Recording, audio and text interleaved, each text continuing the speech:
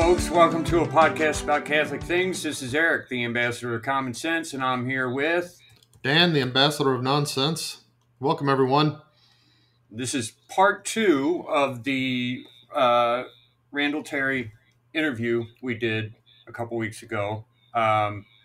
Last week was kind of mostly storytelling. This week we get a little bit more into the details of the kinds of things that are happening in the pro-life community today compared to what it was back then. Keeping in mind that what they did back then worked. I mean, it didn't overturn Roe v. Wade, but without it, we would have never overturned Roe v. Wade because This is very true. His actions, Randal Terry's actions, and the all the other people who stuck their necks out and got arrested, they were part of what made the government realize, hey, you can't ignore this. This is a thing, and you have to pay attention. I remember even Rush Limbaugh.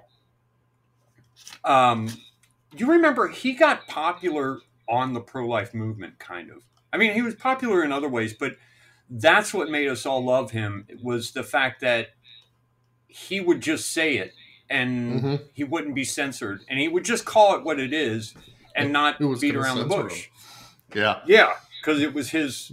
But you know, he was the one who went on Phil Donahue and Oprah and all these other places. I don't know if he went on Oprah or not, and he would just say it. Sally Jesse Raphael, he would just say, "Yeah, it's murder," and that's what we were waiting to hear, and that's what turned us and a lot of people we know onto him. Now, he's kind of stopped talking about it as much. I mean, it's not that he would lie about it or would hide from it, but he just didn't bring it up as much over, after, say, I don't know, the first 5-10 years. I remember him talking about the fact that Republicans would tell him, hey, you got to stop talking about this. This is a social issue. It's a political issue. Or it's not a political issue. It's not part of politics. You need to just quit talking about it. And as he neared the end, his last few years, I don't know if I wouldn't say that he lamented it, but he talked about the fact that we're headed in such a wrong direction. And he said, look, you can't kill that many babies per year as a culture and have everybody accept it and not have it affect the culture in a very bad way.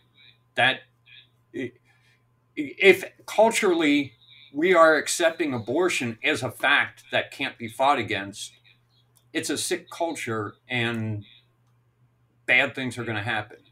Yeah. And then, and such a culture would not deserve to be sustained. Right. Now, but Operation Rescue and the actions there, I think, it's kind of interesting. It brought into the visibility of we say the government, and we don't know exactly who that means within the government, certainly within the political parties, that this is not an issue that's going to go away, that they were not going to just wrap this up nice and tidy with this nonsensical Supreme Court decision, Roe v. Wade, and then now we know what the rules are, so we can all play by the rules, and so everybody's going to go home and be happy. That it woke people up to that fact. But I think what's interesting about this is that it galvanized a virulent pro-death movement among those who are committed to evil. I'll just say it that way. We're talking about the National Organization for Women. We're talking about Planned Parenthood. And then we're talking about many in the Democratic Party.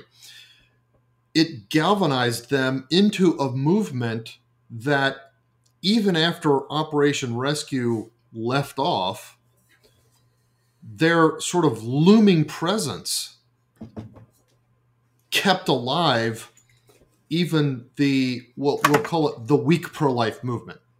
These are the 40 days, people and that kind of thing. And it, for whatever little good it might have done, it at least kept a few bishops from realizing that you can't just throw in with the Democrat Party.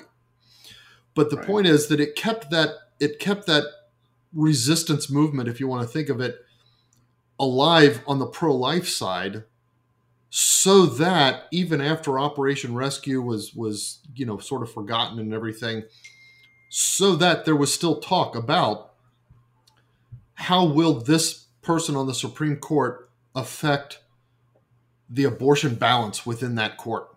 That was a thing ongoingly. And Operation Rescue, I believe, achieved that. And a lot of us, and maybe even the weak pro-lifers, continued to judge the president by his Supreme Court choices. And we don't call G.W. Bush a pro-life president because he didn't give us judges who would help us overturn it.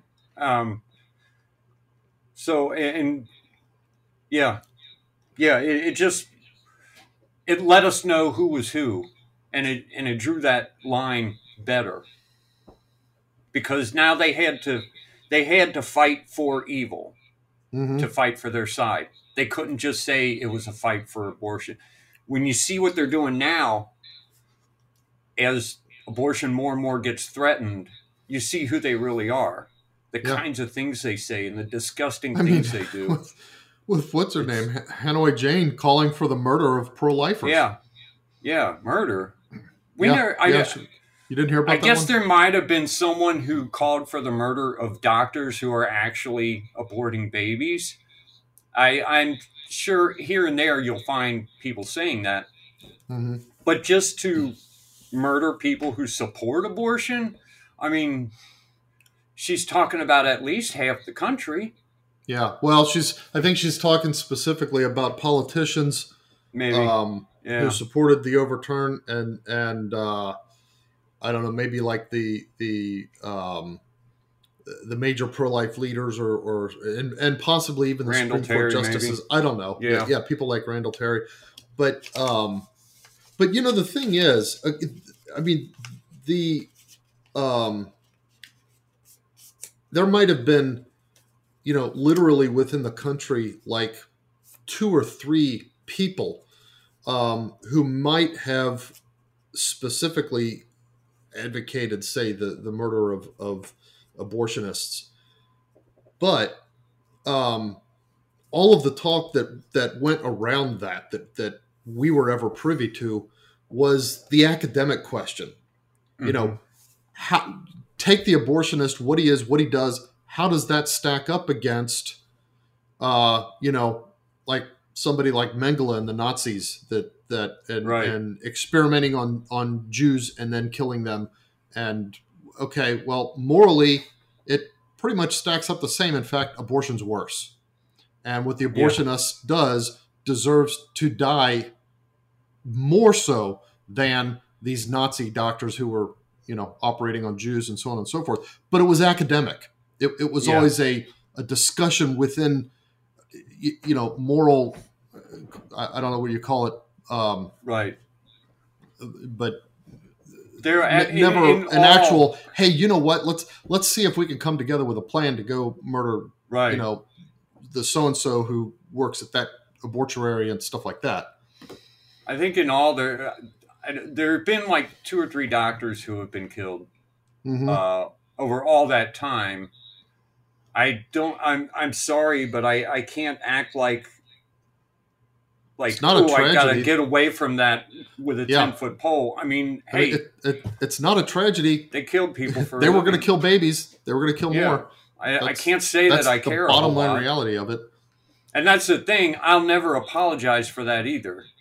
Right. The way Jane Fonda supposedly apologized for what Oh, she said. yeah. She didn't really, but No. But the thing is, apology or not, you see where their mind is now. It's not yeah, it's not a question of, okay, wait a minute, somebody's out there killing people, maybe we should kill them. It's, hey, wait, yeah. somebody is trying to get in the way of us killing people. Maybe we should go kill them so we can go back to killing our babies. That's the reality of what's going on here now. They're so intent on the murder of children. Yeah, I mean, and There's I a think it reason really we is. call it I think infanticide. there's a satanic element here. I don't think it's just a cultural thing. This is Right. this is diabolical, And which we've said many times here. and it's been allowed to flower in a way that it never should have. You know, if the Catholic bishops had done their Oh, job in the 70s, yeah, this wouldn't be a problem. yeah, yeah. Well, All why right, don't we get into this go back to the and interview. hear what he's got to say? You know, I remember, Randall, you once describing, and you were talking about why something like Operation Rescue is needed. And you were talking about how the government is kind of this big, kind of lazy blob that needed to be poked in one spot until it would finally get the clue and start paying attention to that poking. And that's what part of what was going on here, aside from the individual babies saved that day. In recent times, well, first of all, with the FACE Act back during Clinton, but then especially as we've seen things almost escalating, it seems like that view of the government is a little bit either outdated, because it seems like the government is much more specifically hostile now than it was, like from this uncaring, lazy blob to where it wants to kind of target and crush things like Well, it our depends. movements. It depends on your administration. Mm-hmm. So in the Reagan-Bush years, we enjoyed a lot of sympathy from the federal government. When Clinton took office, Oh, it was all Janet over. Reno, his attorney general, she was hell-bent on crushing us. She said in a press conference that one of her top priorities was to crush Operation Rescue. Oh, So it depends on the state government, the local government, the federal government, the impact. But I want to do a quick review of history for your listeners and viewers. If you look at the major civil shifts, the paradigm shifts, the upending of the status quo to something new, and I'm speaking of the American Revolution, the abolition of slavery, women's voting rights, the end of child labor, the end of segregation, breaking the back of Jim Crow laws. There's a symmetry with every single one of these movements that is required in America, at least, if you are going to change the law. So remember, it used to be illegal for women to vote, and now all women can vote. So that's a complete upending of the status quo and replacing it with something new. So here are the 5 elements. Every single one of these movements, and the Stamp Act, the Boston Tea Party, number 1 was they had radical rhetoric, very intense rhetoric in every single one of these movements. Number 2, they had incendiary images. So whether it was cartoons back before, not cartoons, but etchings and drawings back before the camera, or after the camera, and then after video footage, there were always incendiary images being used. I mean, I looked into these things a little bit, and both of those things are, when we go all the way back to Martin Luther, as he tried to take out the Catholic Church, he was doing those things, and the Catholics were doing them in return. Oh, I mean, he's right. Both those things. You use rhetoric that really pushes the issue, and you even come up with images or either that or painting an image with your words that describe the absolute worst of it. I think they show the Lutherans putting people up on spikes when they were in Germany in order to fight Lutheranism.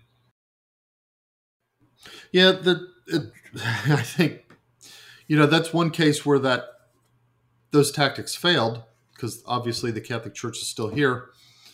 But if the Catholic Church weren't a divine institution, who knows where that would have gone, then maybe Luther would have completely succeeded.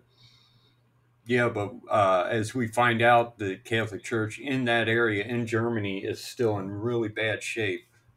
Yeah, that's true. That's true. And I mean, I read things like Charles Dickens and Oliver Twist and his thing about orphans and the orphanages and how bad they were.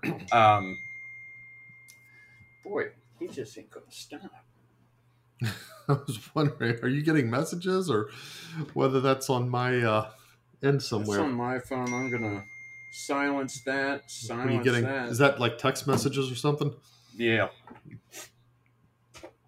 The funny thing is, he was never an orphan, and he really didn't know what it was like to be poor. But you would think when you read him that he grew up poor, because he was so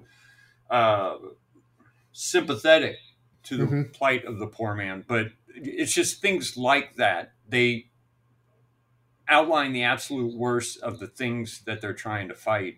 And it's always that way. This weird thing where it's like, well, it's not that we want to intrude on the gays and tell them how to behave in the bedroom. We just want them to not force it on us. Well, that didn't work. We can see how it didn't work. That's why we lost. It just on that battle. Yeah. We had our head handed to us. It's so bad now. Now they're into our kids.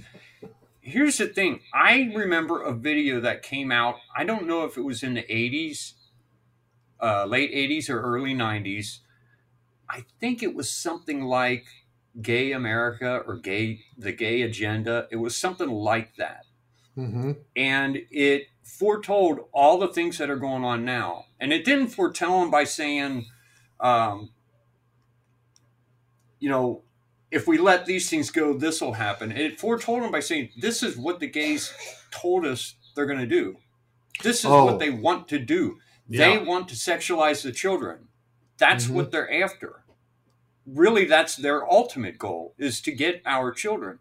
Randal Terry was in that video. Oh. I'm going to try to find that. See if you can find that. We can at least put a link to it. I might even see if he knows of how to get it. Because I remember watching it. I was like 18. I was feeling sick at my stomach from watching these people. Yeah. They're so nasty. Yeah, it was so disgusting. And it's like, everybody should have seen that. If more people had seen that video and videos like it, we wouldn't have the problems now that we have. And if people had been more upfront about what abortion is and the damage that it causes, we wouldn't still be fighting it. I don't think. But we're making some headway now. But the third thing is aggressive actions. There were people who were in the streets. People were getting arrested. People were getting beat up. Aggressive actions. And then the fourth was serious sacrifice. Women went to prison. Some of them were threatened with being put in an insane asylum. In the anti-segregation movement, the civil rights movement. People were killed. People were beaten. In child labor and in the labor movement, there were beatings. Again, it's not just that people in the civil rights movement were beaten. It's that it gave them even more imagery to say, this is what's going on. It's crazy the way we have the most disturbing images, more disturbing than the Holocaust, to use against the pro-abortion, the pro-death. And so many people don't want to use it. That's crazy. That doesn't make any sense at nuts. all. Yeah, you'll see in our news. Yeah, he made that exact point. He made that point later in this interview. Yeah. And then the fifth thing for every single one of them was verifiable victory. No children die in coal mines anymore. No little girls are working in textile mills. No restaurants can discriminate. The Jim Crow laws are dead. Child labor is dead. All women can vote. No one can own a slave. So the goal of the pro-life movement, the end goal, is to make it a crime in all 50 states to kill a human being from conception until birth. That's it. Right. That is our goal. That's our mission, to make it a criminal act to kill a human being from conception till birth. Yeah, it just occurred to me that the civil rights movement, starting all the way back with the abolitionists, they had a very specific goal. It should be illegal to discriminate against a black man or a tan man or whatever. Actually, back in abolition, they just wanted slavery abolished. Want slavery they were thinking in terms of it was actually two separate movements. Right. Because I don't think the abolitionists were even thinking in terms of discrimination or anything like that. Right.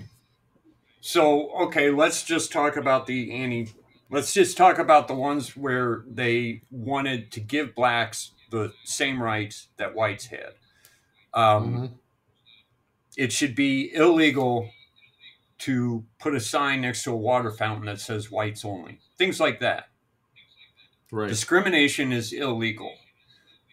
The problem is that it was a movement that maybe at first not so much, but as it started building momentum, the people who ran it and the people who funded it and the power brokers that were put in charge because of it all realized that if the movement goes away, a lot of the funding and the power and the momentum goes away. It may have once been a movement, but it turned into an industry. Right. Is really what happened. And here's the problem is that the people who said they are against discrimination and in doing that obtain power, they're not against discrimination. If they were, they wouldn't discriminate. They see the power that they get out of this, and they continue to push it, and they continue to make things bad. Setting up like BLM protests and stuff where people are getting hurt, and they're creating all this racial division. These are the people who say they're against it. And in the same way, we've talked about it before, and he touches on it.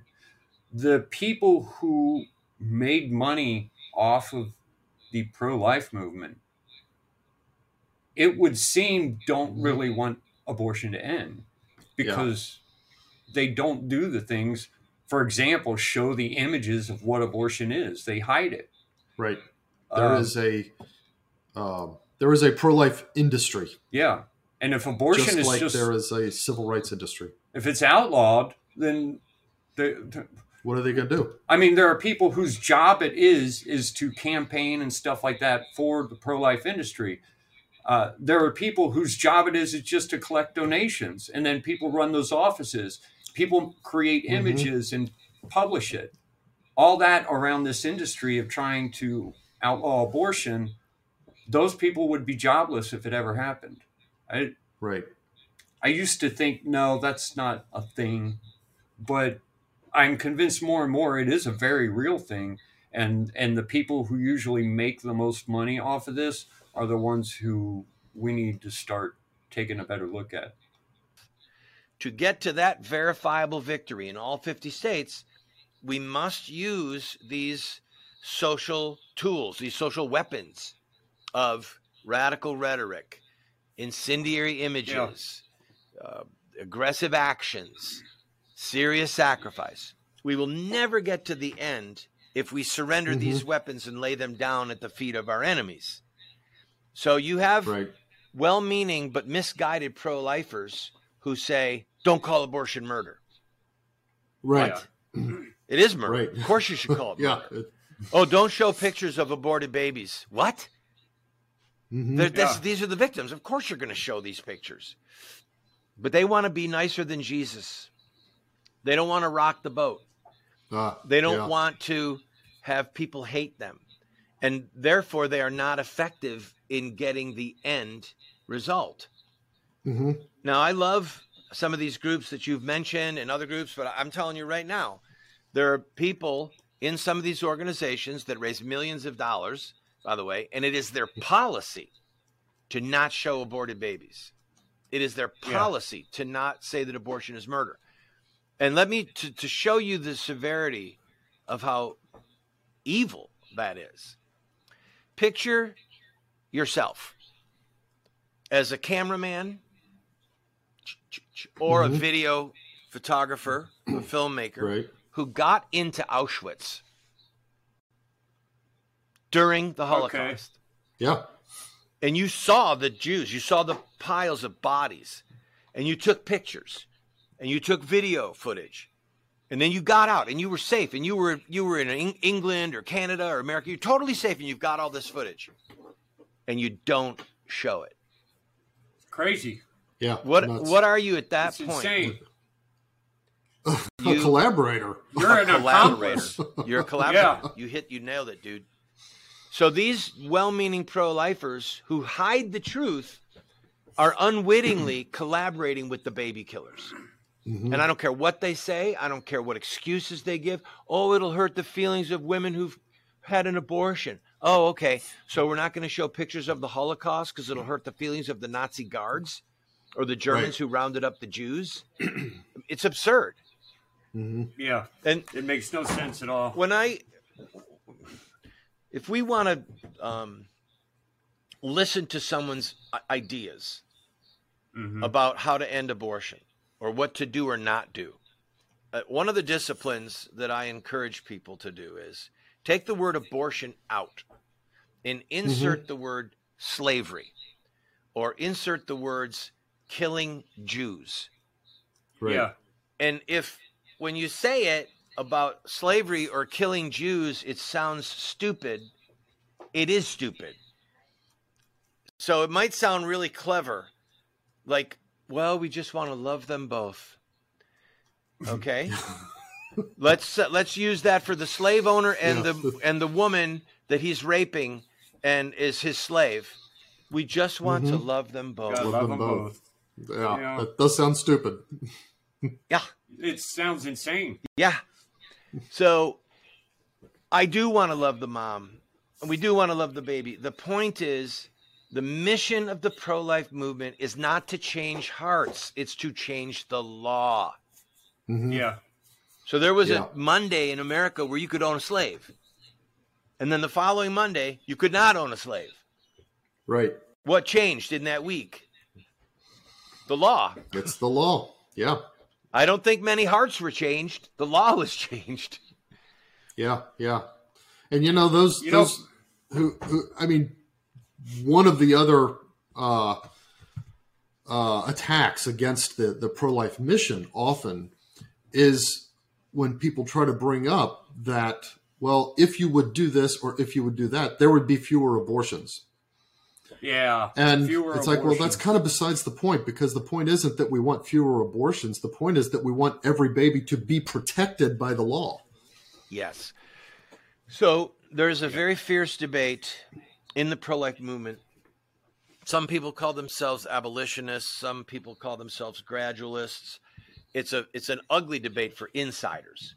A lot of name calling. Yeah. But So the question is, should we try and pass a law that demands parental notification of a minor girl who wants to kill her baby? Should we pass a law that the woman, before she can kill her baby, has to see an ultrasound of her baby? Mm-hmm. Right. And I would say the answer is yes. There are others who say no, because you're saying that it's okay if she kills her baby. You just want her to see an ultrasound first. So the illustration that I heard many years ago that I believe is, I'm a hostage negotiator. There's a plane full of hostages and terrorists have the plane. I go to the terrorist and I say, I want everyone. And he says, no, but I'll give you the children because their diapers stink. And I'll give you these 4 old people because they're drooling and they're too hard to deal with. Get them out of here. What's my response? You're going to say, yes, send them out. Okay, fine. I'll take them. Yeah. I'll be right back. And then I come back and I say, now I want all the women. In other words, my goal is to get everyone off the plane. Right. That's my goal. But I'm not going to say either you let every single person go right now or you can blow the whole damn plane up. I don't care. No, that's not how it works. Yeah. So there are well-meaning pro-lifers who say we will not accept anything other than a law passed that says abortion is murder, which it is, and that there are criminal ramifications for the doctor, the boyfriend taking her, and the woman herself, which there must be. There must be some penalty for everyone involved. Otherwise, we undermine ourselves. So that's the latest big treachery. National Right to Life, that is one of the most evil, treacherous organizations on the planet. National Right to Life got a bunch of pro-lifers to sign a letter that said, it is not pro-life to punish women legally who have an abortion. Oh, wow. So yeah, I remember that. So they said, if we'll have criminal sanctions for the doctors, but not the mothers. To which I say, what? You're telling me that the one person who controls the fate of that child more than anyone else, that you're going to say to them, yeah, you can get RU-46, you can go to another state and kill your baby. No problem. You can go to a back alley. You can go to a good doctor who's just doing it illegally. And a cop comes to the door and she's got RU-46 in her hand, the abortion pill. And she says, what are you going to do, copper? Yeah. Pops it in her mouth. Says, here, you want one for your girlfriend? Even Pope Francis disagrees with that. Probably the least pro-life pope we've ever had. But even he has said that, no, the women who hire an abortionist is like hiring a hitman. Yes. And you should be dealt with. Even if it's a fine, at the beginning, what if it's a $50 fine? Right. Because she has to be fingerprinted to start that. Get her picture taken with the numbers, and then she would be afraid of the bad press. She'd be afraid of being labeled as a lawbreaker. It's a deterrent, and we can quibble over what the penalties should be and how they could change over time. I get that, like drunk driving. I mean, you used to be able to drive down the road and drink a beer while you're driving. There were no laws against drunk driving. Yeah. And as time went on, the laws changed as society's demands changed. But we've got to have something. Do you remember during the debates of Trump's first election, I can't remember who it was, got him on his show and started talking about punishing women for having abortions? I did not watch any of the first elections. Yeah, I didn't watch them. Debates. I didn't watch it, but it was brought up at a lot of places. Once in a while, something would get into the news or whatever. They got all over it because he said, well, yeah, if it's against the law, if it's murder, then they should go to jail for murder. He said something like that. And more Trump realism. Yeah, it was just, well, of course. I mean, why would you not do that? And he kind of stepped right in it. And I think even Rush Limbaugh said this was a trap from the start, no matter what he said at that point. Unless he said, I'm not even going to talk about that. That's not in question anyway. So It's But it turns out he said the exact right and correct thing yeah. from any true evaluation of things. I think sometimes pro-lifers aren't necessarily against punishing women for murdering babies. They're against admitting it. And they're thinking, let's just get the law passed first. Then we can do that. I don't know. Maybe not. I don't know. I think a lot of them are extremely naive or just foolish. Yeah. But I mean, Randall said something earlier. He was talking about this idea in the pro-life movement that we don't want to offend anyone. We want to be nice. We want to be well liked. And he hit on a key thing to me. He said, and therefore they're not effective. And it's one of the things that I used to struggle with, from the time I was old enough to start caring about such things, is that part in the Bible where Jesus says, you have to be hot or cold. If you're neither hot or cold, I'll spit you out of my mouth. Actually, yeah, it was Jesus who said that, right? Yeah. Or was that? So yeah. So anyway, but here's the thing. So as a young man thinking about that, and I'm thinking, well, wait a minute. You have to be hot or cold, but wouldn't you want only people who are hot, who are on fire for you? If somebody's cold, you don't want them either, right? What's this hot or cold thing? And if you're in the middle, I'll spit you out of my mouth. It took me a long time, and I'll admit it's only in the last, maybe 5-7 years of my life that I realized that the thing about hot and cold that is important here is that hot things make other things hot and cold things make other things cold. He's saying you can't be ineffective. You've got to go out and make yourself felt as my follower. You have to affect the world around you within whatever sphere of influence you have. And that's what the hot or cold is. And Randall Terry touched right on that when he talked about the pro-life industry and those in it. They're not effective. They're neither hot nor cold. Yeah. Those are the ones that God's going to spit out of his mouth. They're just collecting money. Because, it also reminds me of the whole ordeal with James O'Keefe. Mm-hmm. I don't know, as he was getting booted, I don't know if you heard his parting words. How did he put it? He said, some people collect money. He said, I collect money. I build an industry. I'm fungling this all up.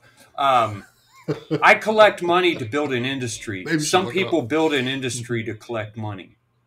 He was talking about the fact that people didn't want him to step too far into something because then donations would dry up. That was the argument against him and why they got rid of him. Yeah, and he's saying, but if we're not going to, then what's the point of the donations? Right. That's what the donations are for, is to step into it like that. Right. Yeah. I wish he would have been running Right to Life from the very start. Again, things like that. If it had happened from the start, we would not be dealing with this. We've got to start doing it the right way and not running from it. Penalty must be present. Oh, I've had people say, well, you just want them to have counseling. Oh, really? All right. How do you get them in the system? Yeah. Mm-hmm. How do you force them to have counseling? You have to arrest them. Yeah, you can't unless there's a criminal. They have to be in the system for you to require them to get counseling. Right. Yeah. I don't know. We see the direction that the pro-life community goes in nowadays. And like I said, me and my brother grew up watching our parents getting arrested, and part of the fighting, which was it was inspirational to us, you know, when we saw all this happening.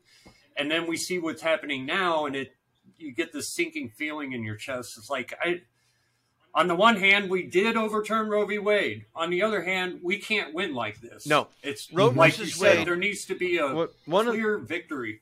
One of the premises of the documentary that we're making, and I beg people to go and watch that clip at randalterry.com, and then please make a contribution to help us pay for this. Making documentaries is expensive, believe me. Roe versus Wade would never have been overturned without Operation Rescue. There's no chance. Yeah. Because what Operation Rescue did was it gave teeth to our mission politically.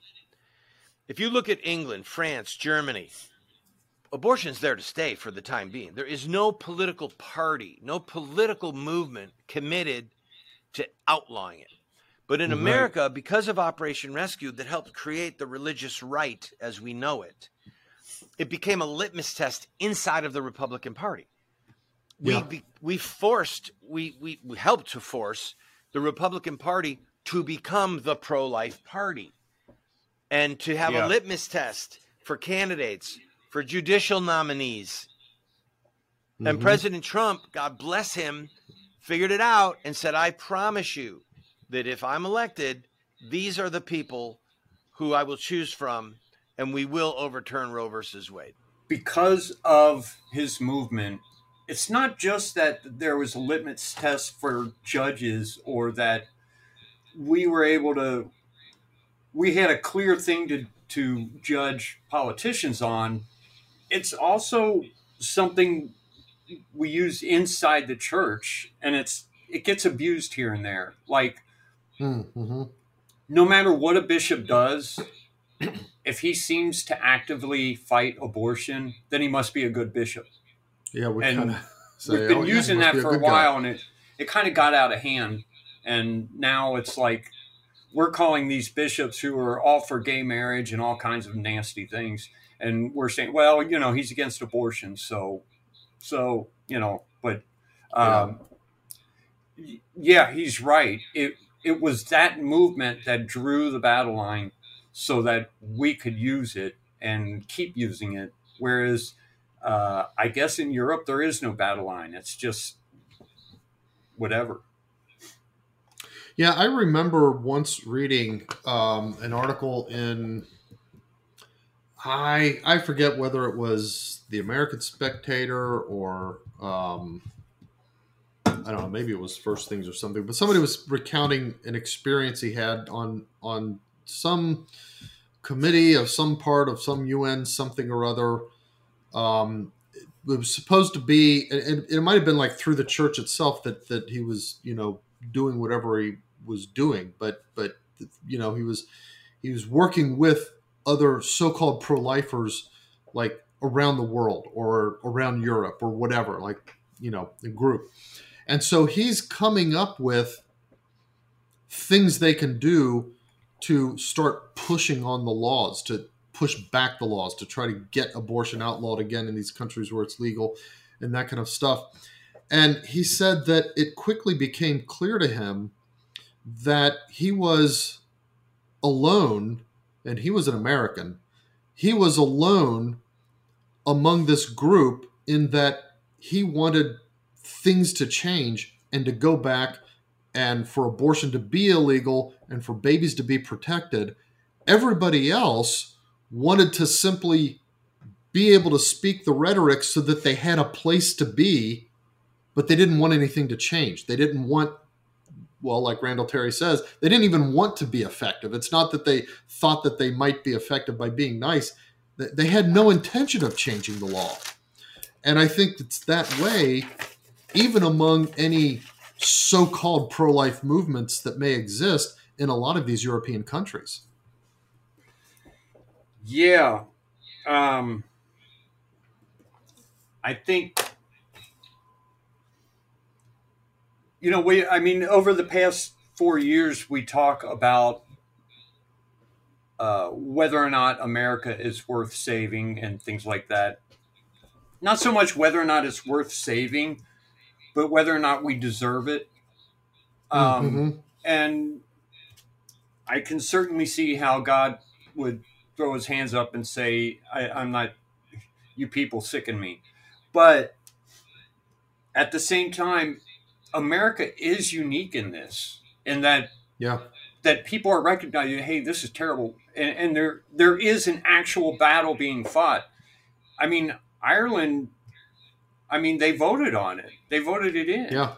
And I know there are people. They gave up. There are people in all these countries who are fighting it, but it's not being fought the way it was and is here in America. So that, I think, is our saving grace. And I hope that as we continue this and as we continue to win, that God will bless us at least for that. Right. So without all of that social tension that was created, like the civil rights movement created social tension. Right. Operation Rescue, the rescue movement, as we called it, was so big that it dominated the news on many evenings. But today, most people don't even know that it happened. Right. When you ask a 30 or a 40-year-old, hey, you remember Operation Rescue? They're like a deer in the headlights. Huh? What are you talking about? Because winners write history. And because they have been kicking our butts for all these years, we were not the ones writing history. But now that Roe is overturned, I mean, you could see footage of us dancing on the grave of Roe versus Wade. We used to say, in the 90s, I would stand up and say, we will dance on the grave of Roe versus Wade. That very day that we recorded that, or maybe the next day, was when I saw that news story about the abortion mill that started Roe v. Wade is now a furniture store. Oh, that's right. So that's I wish I could have mentioned that, but it was right after this that I found this out. Like, you can literally go dance on the grave of Roe v. Wade and buy a bassinet, and it's happened. Yeah. But we got here through politics and social tension together. But the political firepower would never have been present without the social tension in the streets. Jerry Falwell got up and said, politicians see the light after they feel the heat. I like that. So we provided heat and light. Yeah. So, you know, go ahead. Go ahead. Well, I was going to say, you mentioned the religious right, and that kind of brings me to something that I'm curious about. So in our corner of the world, which is Cincinnati, and then also looking at certain other figures, let's say like Cardinal Bernardin. Treacherous, man. Treacherous. So, exactly. So we developed this, and we continue to have this view of American Catholic bishops that, in general, they just don't really want to associate with the real pro-life movement as you've described that it needs to be. Did you have, I mean, you mentioned there were Catholic bishops, there were Catholic priests who were being arrested as part of Operation Rescue. Did you ever have any interactions with say bishops in the Catholic Church back then? You weren't Catholic yet. That seemed like they were rather cold towards you for what you were doing. Yes. Yes, I did. That's funny. Yes, I did. I want to be careful what I say. There were a lot of priests arrested in Operation Rescue that are now bishops. Oh, okay. There's at least 5 that I know of, and I should have had the list in front of me. The one in Nebraska, who's Lincoln, Nebraska, very, very conservative. And then there's Coakley, I think his name is. Please forgive me. People can do their own research. I believe right now there's at least 5 bishops. We'll put together a list and put it in the link. There's at least 5 bishops who were priests at the time and are now bishops. And also, my memory is there were 7 bishops arrested with us. Oh, So I did not know that. oh we yeah, need to put that. We need to put their names up. I knew there were priests because I've known priests who were arrested, but I never knew there was a bishop. multiple. Now, was Bishop yeah. Vaughn one of them? Yes, Bishop Vaughn was arrested Okay. 9 times. He's in that Wow. video clip, the one that I've been telling you about to watch at Randal. Mhm. He's in the Okay. clip. He's in the clip Right. speaking. He's in the clip getting arrested. Okay. Wow. See, this is why I just didn't know there were. You know, because- now I'm going to be like the pro-life mendicant. This is why I'm begging people, please help us fund this documentary. I'm sitting here with 2 devout Catholics, hardcore pro-lifers, who literally didn't know that there were priests who are now bishops and that there were bishops at the time getting arrested with us. It's such Right. a huge, compelling story. And Yeah. it's, been in a storage shed. Literally, I've been renting. It's not storage shed. I've been renting office space, air conditioned, heated, so that it wouldn't deteriorate Right. for 30 years. So you've got all this footage. I've spent tens of thousands of dollars hauling this stuff around just to preserve it because I Right. knew that the day would come. And ultimately, we're going to give all of this when we're done with the documentary series. We will pick a Catholic college who wants it. And we'll create an area, a couple of rooms where graduate students can come and they can look through these archives because they're astounding. I mean, Yeah. it's astounding. Real quick, I think eventually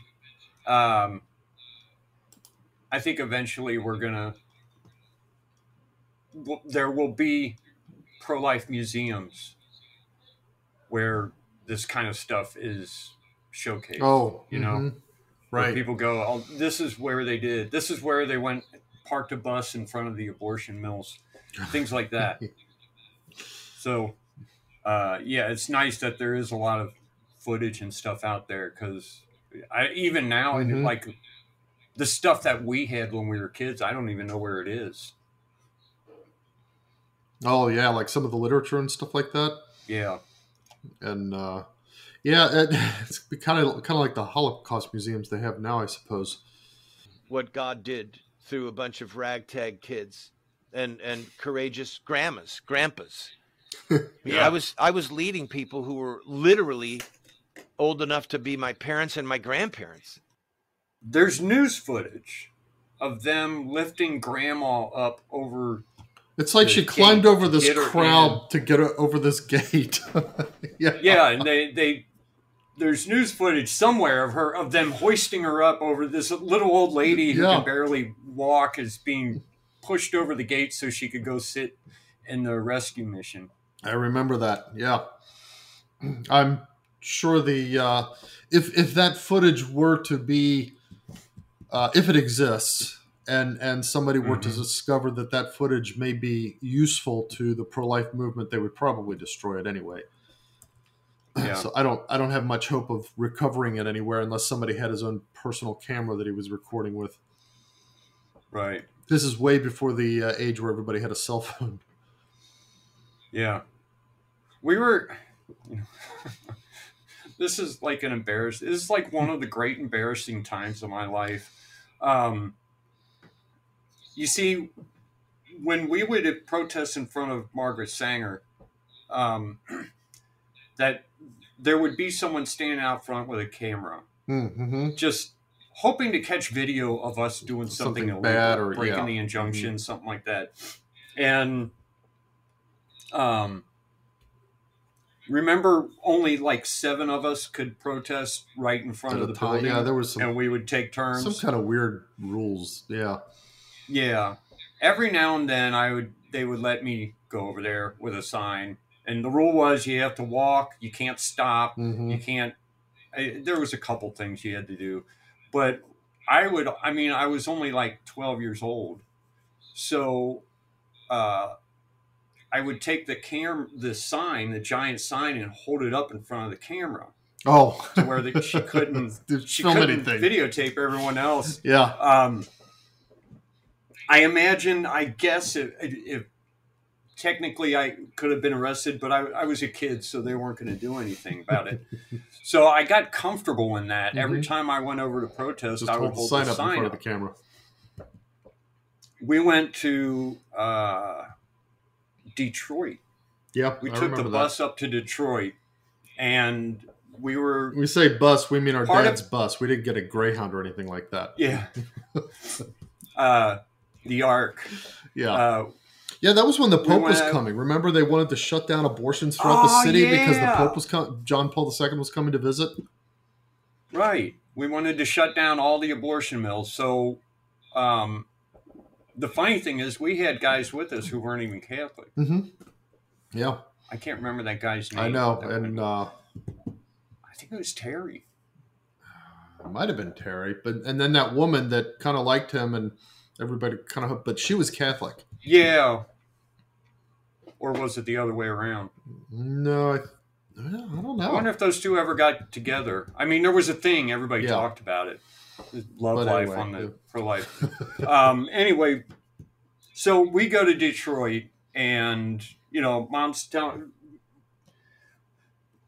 Dad's got to get back for work the next day. Mom is... They don't want to get anyone arrested. They don't want to be arrested. Now, I think Terry got arrested. Oh, okay. But, I don't remember that. We were told as the kids, hey, behave yourself. Don't get arrested. We can't stay here in Detroit. We have to go back to Cincinnati. So, but we're at a spot and there's one or two people filming. And, you know, so you... I really don't know why anyone's filming. I just know that I would block cameras. That was my thing to do. So you grabbed a sign? I grabbed a sign and I kept blocking this guy. And he finally put the camera down. He's like, and then he showed me he had a pro-life Precious Feet pin. It's like, okay. Oh, I'm sorry. I felt so stupid. Like, I crawled into the bus and wouldn't even show my face for the rest of the day. I felt so embarrassed. You could have just explained to him what you were used to doing in Cincinnati, and he would have been, very happy. He was fine with it. He knew he just... I hadn't recognized him as one of us, and we both understood, but it was very embarrassing for a 12-year-old kid. I'm sure. So I can't even remember why I said that. But and many of those were devout Catholics, just there praying the rosary and going to jail. Okay, we've talked about before, Dan and I, about the importance of leaders, especially in grassroots movements, to give the followers the way forward and to kind of watch out for those who aren't maybe all there and might go in the wrong direction, like violence or severe violence against people. And now, aside from that being an issue, now we've got the FBI creating these psyops where they actually get a group of, say, not so bright pro-lifers and say, hey, we're going to go blow up this building and kill this guy, and then arrest them and act like they've Sure. Do you think that kind of thing existed back then? I don't know. I know that we were listened to and followed by the FBI. There's no question about that. But courage is not the absence of fear. Right. Courage is doing what's right in spite of your fears. We must have courageous leaders. Let me put it this way. It's easier to temper a bold man than to embolden a timid man. Yeah. So I would rather have a young, aggressive guy or gal who I have to temper than have a timid person going, oh, we don't want to show babies. Oh, we don't want to say it's murder. Oh, we don't want to cause any problems. You light a fire under them and you're going to get rump roast. It's almost impossible to get them to be courageous at the level that is necessary. So for people who feel that God is stirring them, to hell with the FBI, to hell with them. Yeah. if they are right now servants of evil, ambassadors of Satan, so be it. While we still have the freedoms that we have, and we still have the right to free speech, the right to practice our religion, mostly, I don't care if the FBI is profiling those of us that say the rosary as potential terrorists. I'm holding my tongue by the words that I would want to say if it was just us guys having a beer together, but I don't care. And these people are evildoers. They are blossoming because of the Biden administration. But I'm going to go a step further, and this is one of the ways that you and I can work together. The Catholics and the evangelicals that voted for Biden have blood on their hands. They sinned against God by casting a vote for Biden. A grievous, mortal sin. You can go to Catholic churches and you can see Biden bumper stickers, Obama bumper stickers on cars. This is treachery. This is Judas-esque. Because Biden said that he would kill babies. Biden said he would support transgender surgery on little children before the election. And yet Catholics, by the millions, 50% of Roman Catholics voted for Biden and Obama and Hillary. 1/3 of evangelicals voted for them. And we're supposed to be servants of Christ. So if you say to a guy, hey, he knocks on your window on your car and he says, excuse me, can you give me a ride? Oh, what do you need, buddy? Oh, my mom is sick. I got to go to the drugstore and get her some medicine. And my neighbor is hungry. I said I would go grab some food. And I need to go to the bank because I'm low in cash. So I'm going to shoot the teller and I'm going to rob the bank. Would you please give me a ride? If you say, sure, I'll give you a ride. And then he goes and gets the medicine. And then he goes and gets the food. And then he goes and shoots the teller and robs the bank. When the police arrest him, the person who drove the car is an accessory to theft and to murder. She can't say, oh, I didn't believe in that part of what he was doing. I just believed in getting medicine for his mom and food for the hungry. But I don't believe in abortion. So these people are they're insane, and it's treachery of the highest order. We need to call on them to repent, but more importantly, we need to say to them before the next election, if you vote for Biden, you are committing a sin against Jesus Christ. And I'm telling you, where the most intense conversations I've had have been with priests and bishops over this. Yeah. So who's the guy in Philadelphia right now? They don't want to say it. Hispanic name. Altman, James Altman? No. The Archbishop in Philadelphia. Oh, the one who... You can look him up. I thought you were I don't have talking my about computer that. in front of me. Okay. But I had a face-to-face with him before the 20th election with Biden. And I said, you know that Biden is a baby killer. Will you publicly state that it is immoral to vote for someone who promotes the killing of children? I said, you don't even have to say his name.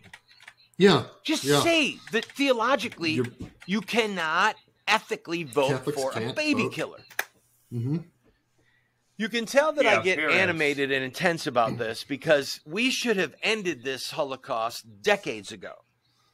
Yeah. The presence of child killing in this country is the immediate fruit of treachery in the Catholic Church and in the evangelical world, but more the Catholic Church. And I say that as a Catholic. And the reason is because 25% of the population in America is Catholic. About 50%, close to that, inside of the Democrat Party. Depends on what stat you read. But I'll say it like this. The single largest voting bloc inside the Democrat Party are Roman Catholics. It's shameful. This is a party committed to murdering babies, sodomite marriage, transgender mutilation of the genitals of little boys and little girls. This is from hell. This is satanic. Yeah. And yet the largest voting bloc for those people inside are Roman Catholics. Why is that?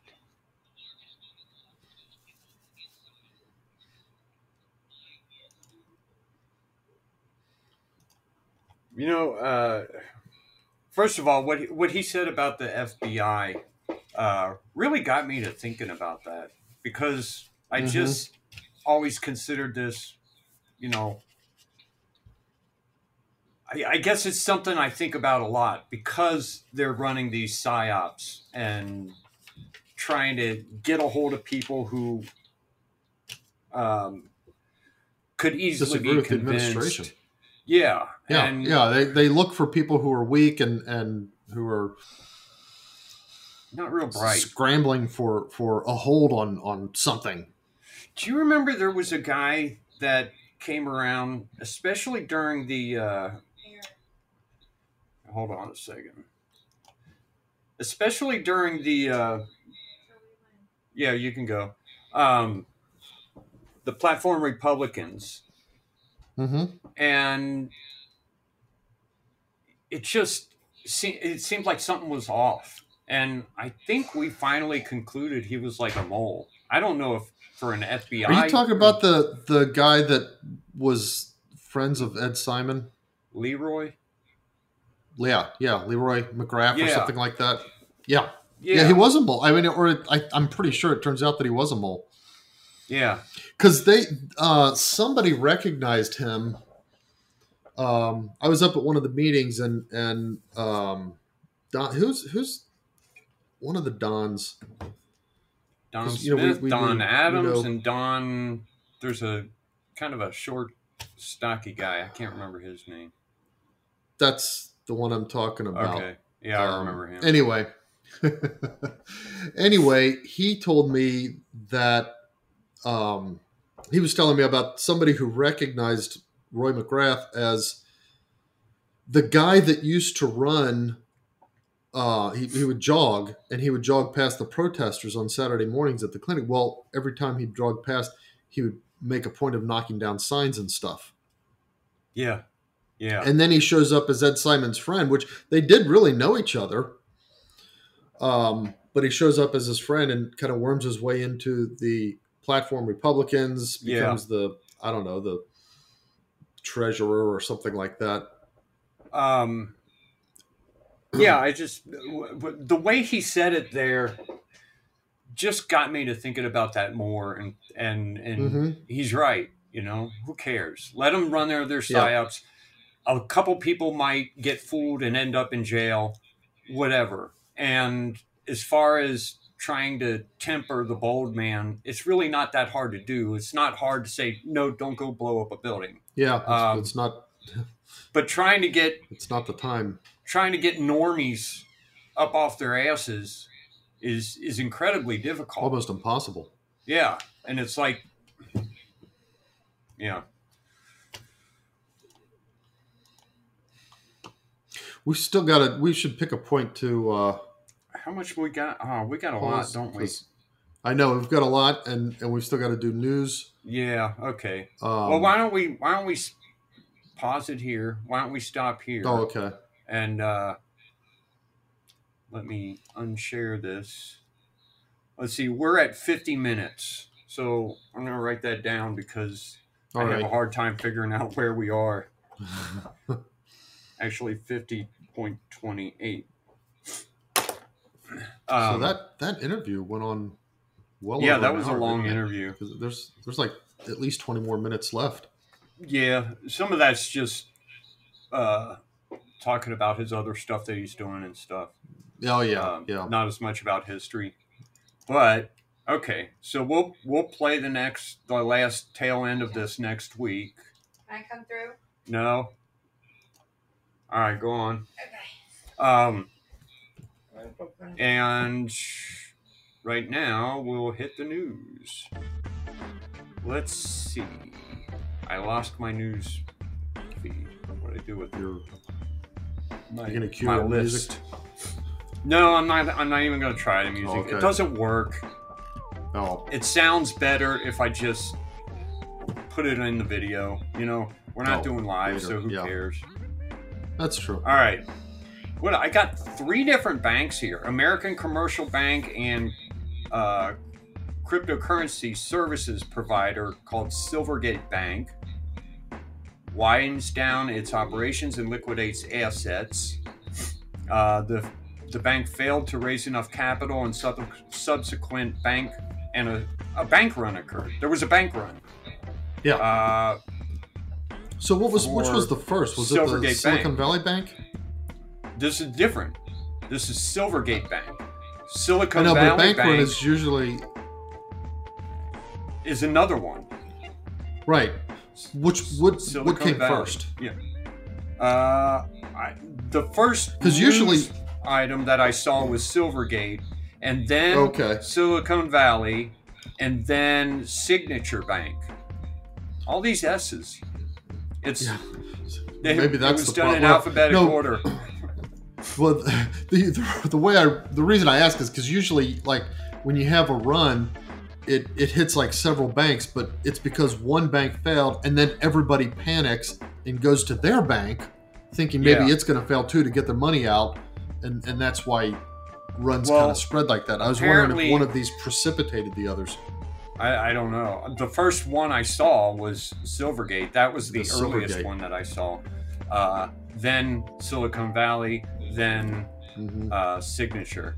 And maybe it'll keep happening. But it seems like most of these banks' holders are Silicon Valley type people. These are tech people. Yeah. Well, I mean, I was listening to some, a couple different people talking about the Silicon Valley one, and the apparently that particular bank had all of this, and I'm going to say investment. I don't mean monetary investment. I mean business practice investment in woke stuff.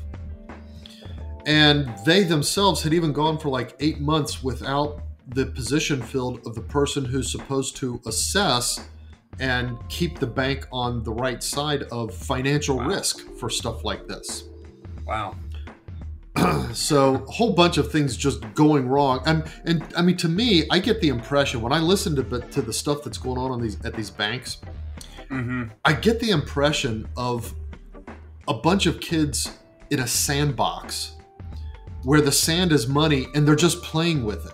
And they think they can do anything because, we're in the sand, but we can build whatever we want with the sand. And so they're handing it out, according to childish whimsy notions of who should get loans and stuff like that, and not protecting the depositors, which is what they should be about. It's like you talked about before about the Democrats in power. It's like kids playing at being in power. And it's just... all kinds of bad things happen. So maybe it's this woke group. That's why they're going broke, because all of these are woke places. I mean, if they're run by the Silicon Valley people, then they're all woke.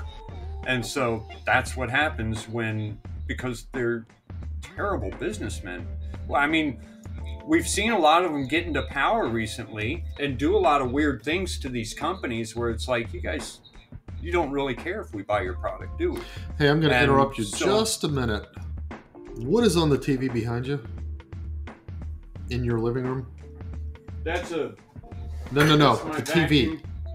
I don't mean... I mean the television in your living room. Oh. That's a screensaver for Roku. Okay, that's fine. The only reason I bring that up is because I heard a completely separate news story about this long ago, but some filming somebody was doing and happened to catch 11 seconds of some show that happened to be on in the TV in the kids' classroom. It was a school where they were doing it. And somebody said, "Are we allowed to run this with that?" And well, let me just check and make sure. And it turned out, yeah, you can run it. You just got to pay us $25,000.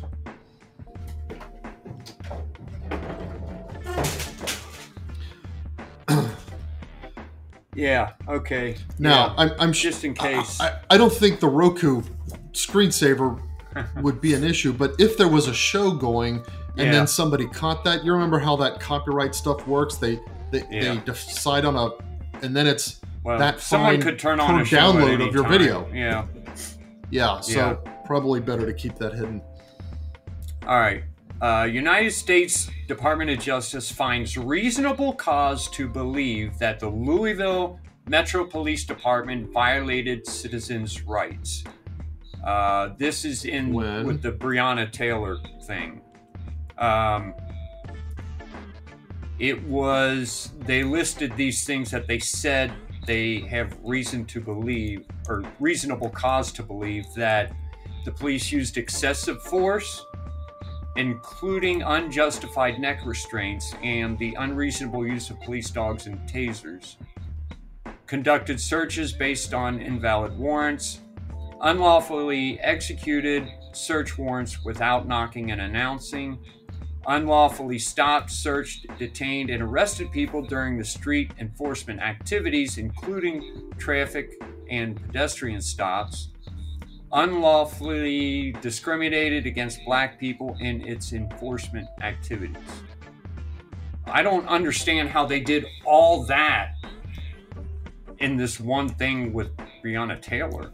I mean, it was one. I wonder if these are findings of a broader investigation into the police department practices. Yeah, it must be. Here's the thing. It is the gut reaction of conservatives to disagree with this and to just kind of believe it away, because they know how much the left lies, and the left would lie about this. But you can't ignore it. We have to find out if these things really happen. That's and the thing is, we can't let cops do whatever they want. We know that cops who think they can get away with it are as likely to abuse their power as the left is likely to lie. Yeah. So that's the way it is. You can't believe either one. You got to go find out for yourself. Yeah.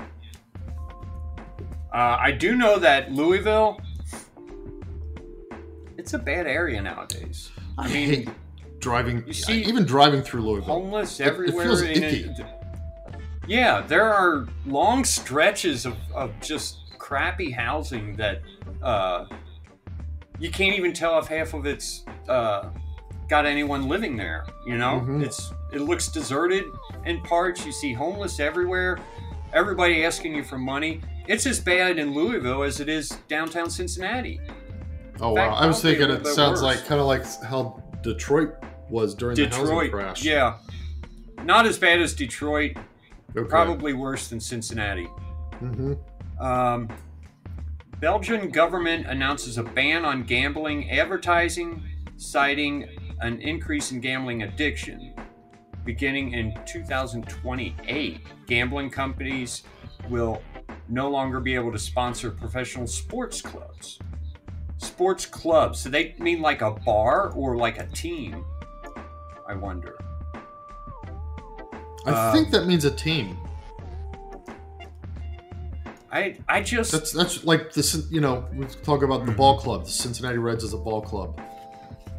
I wish that the states in America would do this. And now the federal government has come in and said, you can't illegalize gambling.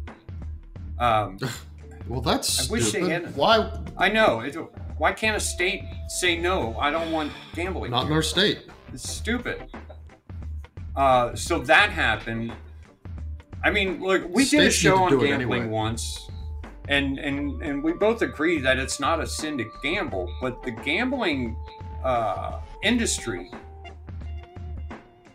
it's not as evil as the abortion industry, but it's bad. Yeah. I mean, it makes people poor. That's what it does. It takes advantage of people. It's not like the wine industry. The wine industry doesn't take advantage of drunks. It's just that drunk people happen to become alcoholic. Drunks take advantage of wine. Yeah. But the gambling industry would not exist if gambling addicts didn't exist. I would never give money to the gambling industry. I don't even like going to bingo, but... So, yeah, I really don't get... I mean, I think states should just... Some of the stuff where the federal government says don't do this, I think states should just do it anyway. I think they should too, I know, and arrest people who break the law. Yeah, and I know what because the way it happens is, well, the problem is this. What happens is that the state will pass a law, and then a judge will issue, like some federal judge will issue an injunction on the law going into effect to hold it back until, based on some Supreme Court decision previously, until the Supreme Court can evaluate the law itself or something like that. But here's the thing. So the federal judge issues his injunction, and the governor and the state attorney general get together and say, we don't care. State police, you're authorized to arrest. Go and do your job. This is the law in our state, irrespective of what a federal judge says. What would happen? I don't think they're going to arrest the governor and the attorney general. Right. I really wonder if it came to that. I mean, is the U.S. government going to call up some kind of, I don't know, National Guard from other states and FBI? Yeah. Yeah. I mean, here's I would the like thing. to see some states push this and try this. The murderer Mike DeWine made all kinds of rules during COVID that were completely unconstitutional on a federal level, but also on a state level. Every single county that fought him and said, no, we're not going to close our doors, or we're not going to do this, we're not going to do that, we're not going to have masks. Every single county that fought him won. Oh. He didn't care. He didn't try to fight them. So Butler County won, and they said, no, we're not going to do this. He didn't pay attention to that. It's just that all the other counties didn't fight him. So all the other counties did what he said. If people would just fight it locally, I think it would work. And do things like you're talking about. If the states would just say, I don't care what this judge says. We're enforcing our law. Speaking of courts and the way that stuff works, I did not know this. I remember the heartbeat bill. The murderer Mike DeWine said he would sign it if we delivered it to him. We delivered it to him. He signed it. I thought this was in effect. Because that girl went to another state to get an abortion. But here I'm seeing, as soon as right after Roe v. Wade, a judge blocked it from taking effect. And that case is, the Ohio Supreme Court has agreed to review the blocking. So it's on the table right now. We need to really pray. I wish we could do something about that. Enforce their laws, the laws that their legislators pass. Yeah. I mean, let the individual cases make their way to the Supreme Court and let the Supreme Court adjudicate those individual cases. And if that case, here's the way I see the Supreme Court. It's the highest court of appeal for an individual case. I don't even buy the concept that the Supreme Court makes law. When the Supreme Court says, this is the law of the land, that's just an opinion. And all that means is, if you bring other cases to us that are of the same type, this is how we'll rule. That's all it means. Right. So let those cases flow. Ignore the Supreme Court when they give these sweeping adjudications about what states are allowed to do. Let the states keep prosecuting, keep arresting, and let those cases keep piling into the courts. Even if they know that the Supreme Court will eventually throw them out. Keep the courts clogged with that stuff and say, hey, no, we're serious. This is our law in our state, and we're going to enforce it. Yeah. Yeah, I don't know how they got so much power, but something needs to change. I would think someone like DeSantis could do something like that or be the first. Somebody needs to be the first to do it. It would take someone with some guts. Certainly not the murderer Mike DeWine. Let's see, where were we? Okay, 3 people are killed when a mine tunnel collapses in Spain. 8 miners are killed in Tanzania when their pit is flooded with rainwater. Oh, wow. And You'd have 11 thought they people would are have some killed. time to get out of that. What? Yeah, but I mean, I don't know. I mean, think about it. It might be a case where you got to walk through a lower part to get to an upper part. Oh, like And- like you're stranded on a high ground and you can't Yeah, to get to where you That's- can climb out. that's scary. That's really scary. 11 people are killed and 10 others are trapped when a coal mine explosion in Colombia happens. Okay. So do do mines have this stuff going on all the time and we never hear about it? Why this cluster? That's what I wonder. Because I see these things in clusters. I'm like, why are all of a sudden all these mines, and some of them are coal mines, some of them are other kinds of mines. Why are all these mine problems happening all It's of a like sudden? the And it's train all over the derailments. world. Same thing. Yeah, now there's a bunch of train derailments. Maybe it's just... I think some of these things Well. do happen, and I don't know.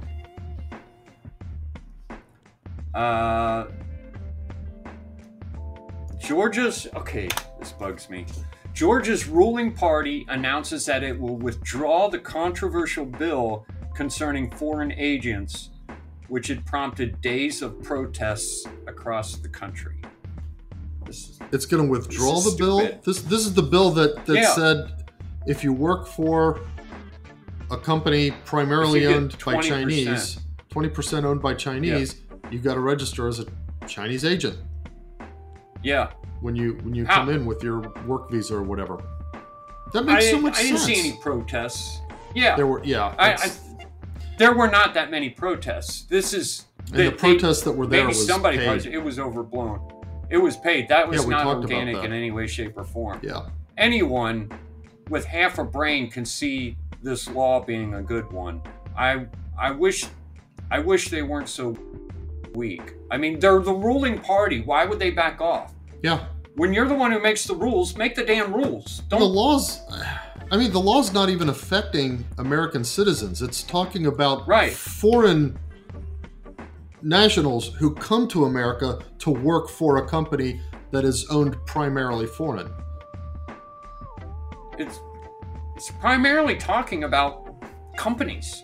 I mean, that's what it's Yeah. about. Is these Yeah. companies The way the company who, works. yeah. The French Senate votes 201 to 115 to raise the legal retirement age in France from 62 to 64. They're trying to keep people from drawing French Social Security because they're running out of money. Because French Social Security and French- trying to. I mean, that's one of those that their population dropped too low. Mm-hmm.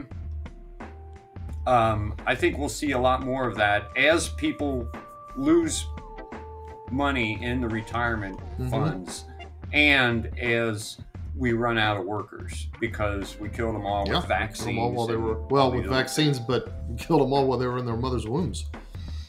Yeah. Iran and Saudi Arabia agreed to resume diplomatic relations and reopen their embassies following talks in Beijing brokered by China. Okay.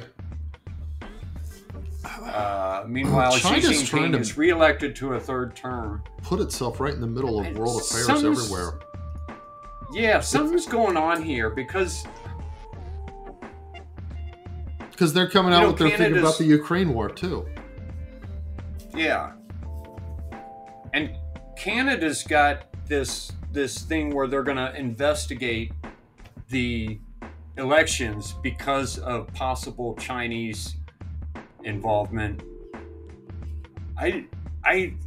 Yeah, but it's set up by what's his name, Trudeau. So it's like, it's not going to be real. But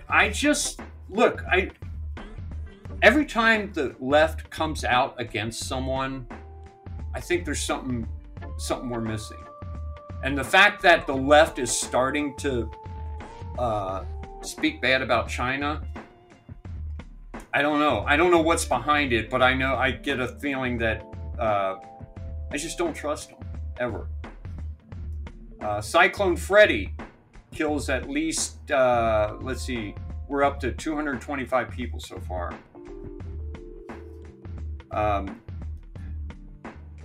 What is it? It's the longest lived tropical cyclone on record, according to the WMO. I don't know. Meta Platform, in other words, Facebook, plans to cut another 10,000 more jobs across its workforce. I think most of their workers don't actually do any work. I think, yeah, it's become a giant pig with a bunch of teats, and everybody's trying to suck off it, and most of them aren't doing anything, I think. Let's see. OpenAI launches GPT-4, the next generation of AI chatbot.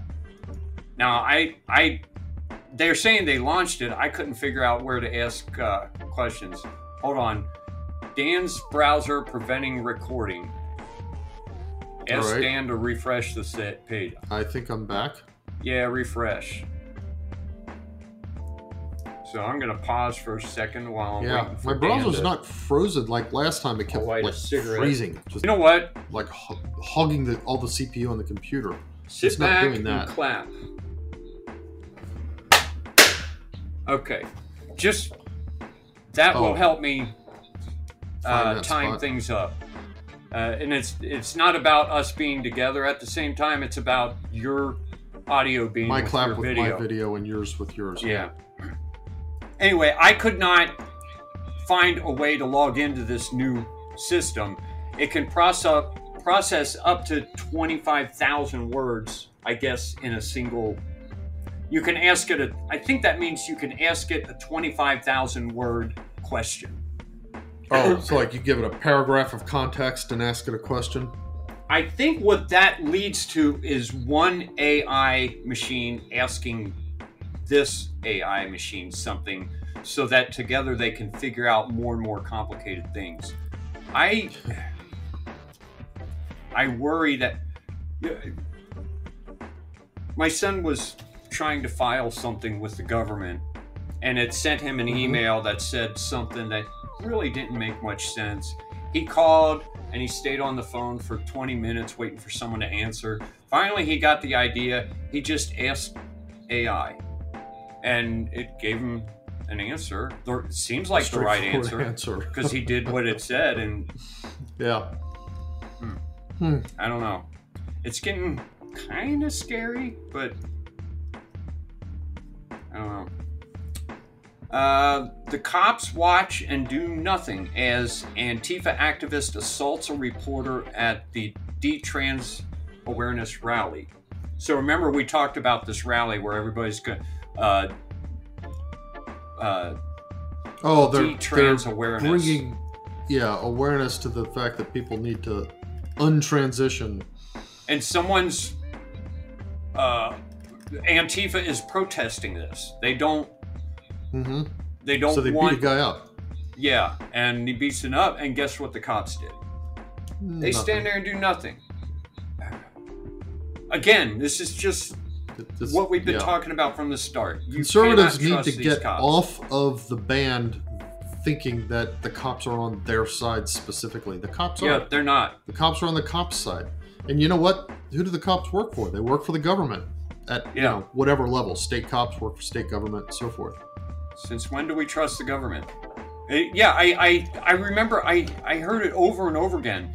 If you're a law-abiding citizen, you don't have anything to worry about. BS. Nope, not true. Not true. Fruits of radical feminism. According to the CDC, 60% of teenage girls feel persistently sad or hopeless. I heard about that. I get, the LifeSite News is making a case for this being because of feminism. I think they're right. It's directly because of feminism. There's also something going on with women right now. More and more women hate men for just no reason, or are scared of men. And there's something, I can't put my finger on culturally how this came about. Because people who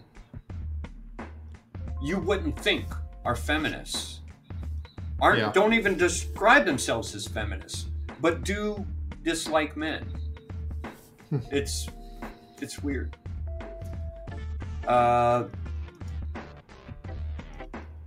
Oklahoma voters overwhelmingly reject the legalization of marijuana. This was a 61 to 38% vote. So it's pretty cool. I mean, they act like everybody's for it all the time, and I can't really say what I think about it. I don't think we should be putting people in jail for marijuana, but legalizing it and not arresting people for it are two different things. Jim Jordan subpoenas the former head of Biden's failed disinformation governance board. What was her name? Nina Jankowicz. She was on. They had the gall to put that out there anyway. Yeah, she had this. She's trying to get a lawsuit together against Fox News, and she came out in public begging for money. She wants people to donate money to her so that she can sue Fox News for money. So that she can sue because she lost her job in this disinformation governance board, which they say didn't exist. They're telling us this board never even existed, but she lost her job in that non-existent board, and she's suing Fox News over that. Because they made her lose the job? I guess. I don't know how Fox News, by telling the truth, nowadays just telling the truth makes people lose their jobs.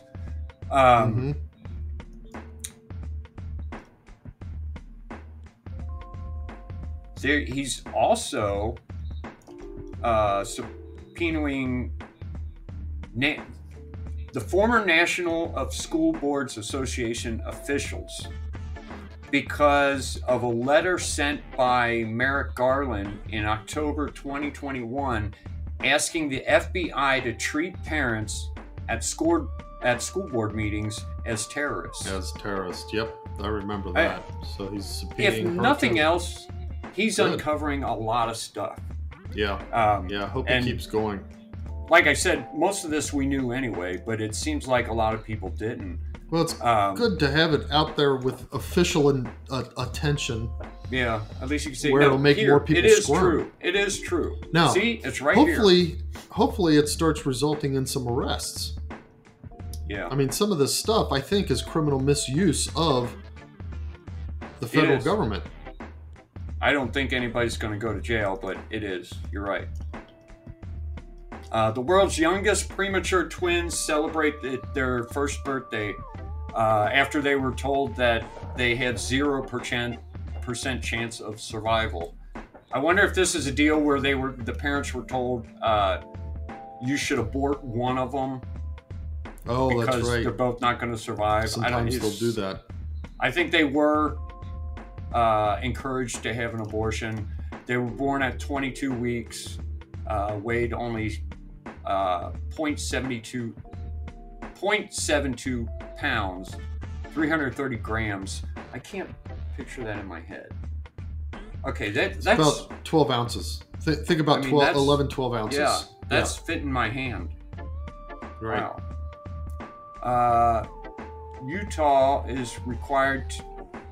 Utah to require parental consent for social media use. Huh? That up to might what age? Be something big. It's kind of weird, but I guess yeah, I guess at least until 12, but maybe till 18. But the state law is saying to social media platforms, you have to get parental consent before you let these teenagers come on there and do things. But see, that's what I don't know how the state law. I don't know how the state can enact such a law. If the servers that were hosting the platforms existed in that state, they could do that. But if they exist in California, then the state can't enforce a law against those servers and the company that runs those servers. And I don't think we want to try to get into a world where every state takes state control over internet routers to make sure that information, doesn't cross without state line approvals. And so, we don't want to turn each state into its own little China. Well, so I mean, as good as I think something like this would be as a sort of cultural movement, I don't see how a state can do this. But here's where they want the federal government. Here's where they can go with it. They can hold the platforms accountable for harms that their platforms do to the child, so that someone in Utah who gets online and is constantly berated and feels so depressed that they commit suicide, and it's obvious that the platform kind of drove them there, they could sue Twitter or TikTok or whatever it is for not having asked for consent from the parents to let them on there to begin with. I think that's the direction we're looking at. That's how they would enforce it, I think. I don't know about that. Parents could sue. I wonder what the state's role in that would be, because the parents would be suing an out-of-state entity. It's like, if I wanted to sue, I don't know, but it might be the only way we can rein in some of the abusive powers that the big techs have, is if they were held liable for certain things. That's where that's where it needs to go. I don't know about the liability is the right. Yeah. The bishop. Oh, did you hear about that bishop at the Franciscan University of Steubenville here in Ohio? He shut down the Latin Mass at the university, which he didn't have to do. Yeah, that was dumb. And he says it's because he's hoping the Pope will let him keep the other one open. I think not. I think the he whole won't. thing is, and now you got no Latin Mass. This bishop is. I'm sorry. I'm not going to believe that the bishop has. I don't really quite believe him. Yeah, that's a lie. He just doesn't like the Latin Mass. And I think there's a little bit of let's see if we can show the Pope how smart we're going to be about getting rid of the Latin Mass. Just like a popularity contest. I've heard that in China you've got this popular with the Pope. Yeah, I know. But you've got Xi Jinping, who controls everything, and then you've got local mayors and governors. And I've heard an expert on the matter say that a lot of these mayors go above and beyond the federal law to prove to their higher ups that they're all in on the party control, and that they're, you know what I mean? And I think that's what's going on here. Could be. Let's see, Delaware bishop. Okay, I guess in Delaware they're trying to pass a bill that would force a priest who hears a confession about abuse and neglect of a child to report it. They're going after breaking the seal confession. The Delaware bishop is this is Wilmington's Bishop Koenig is fighting it and trying to say, hey, they can't. That's not how this works. You can't. no matter what the law says, we're not going to do it, is what he should be saying. So you guys will not pass the law. I sure hope so.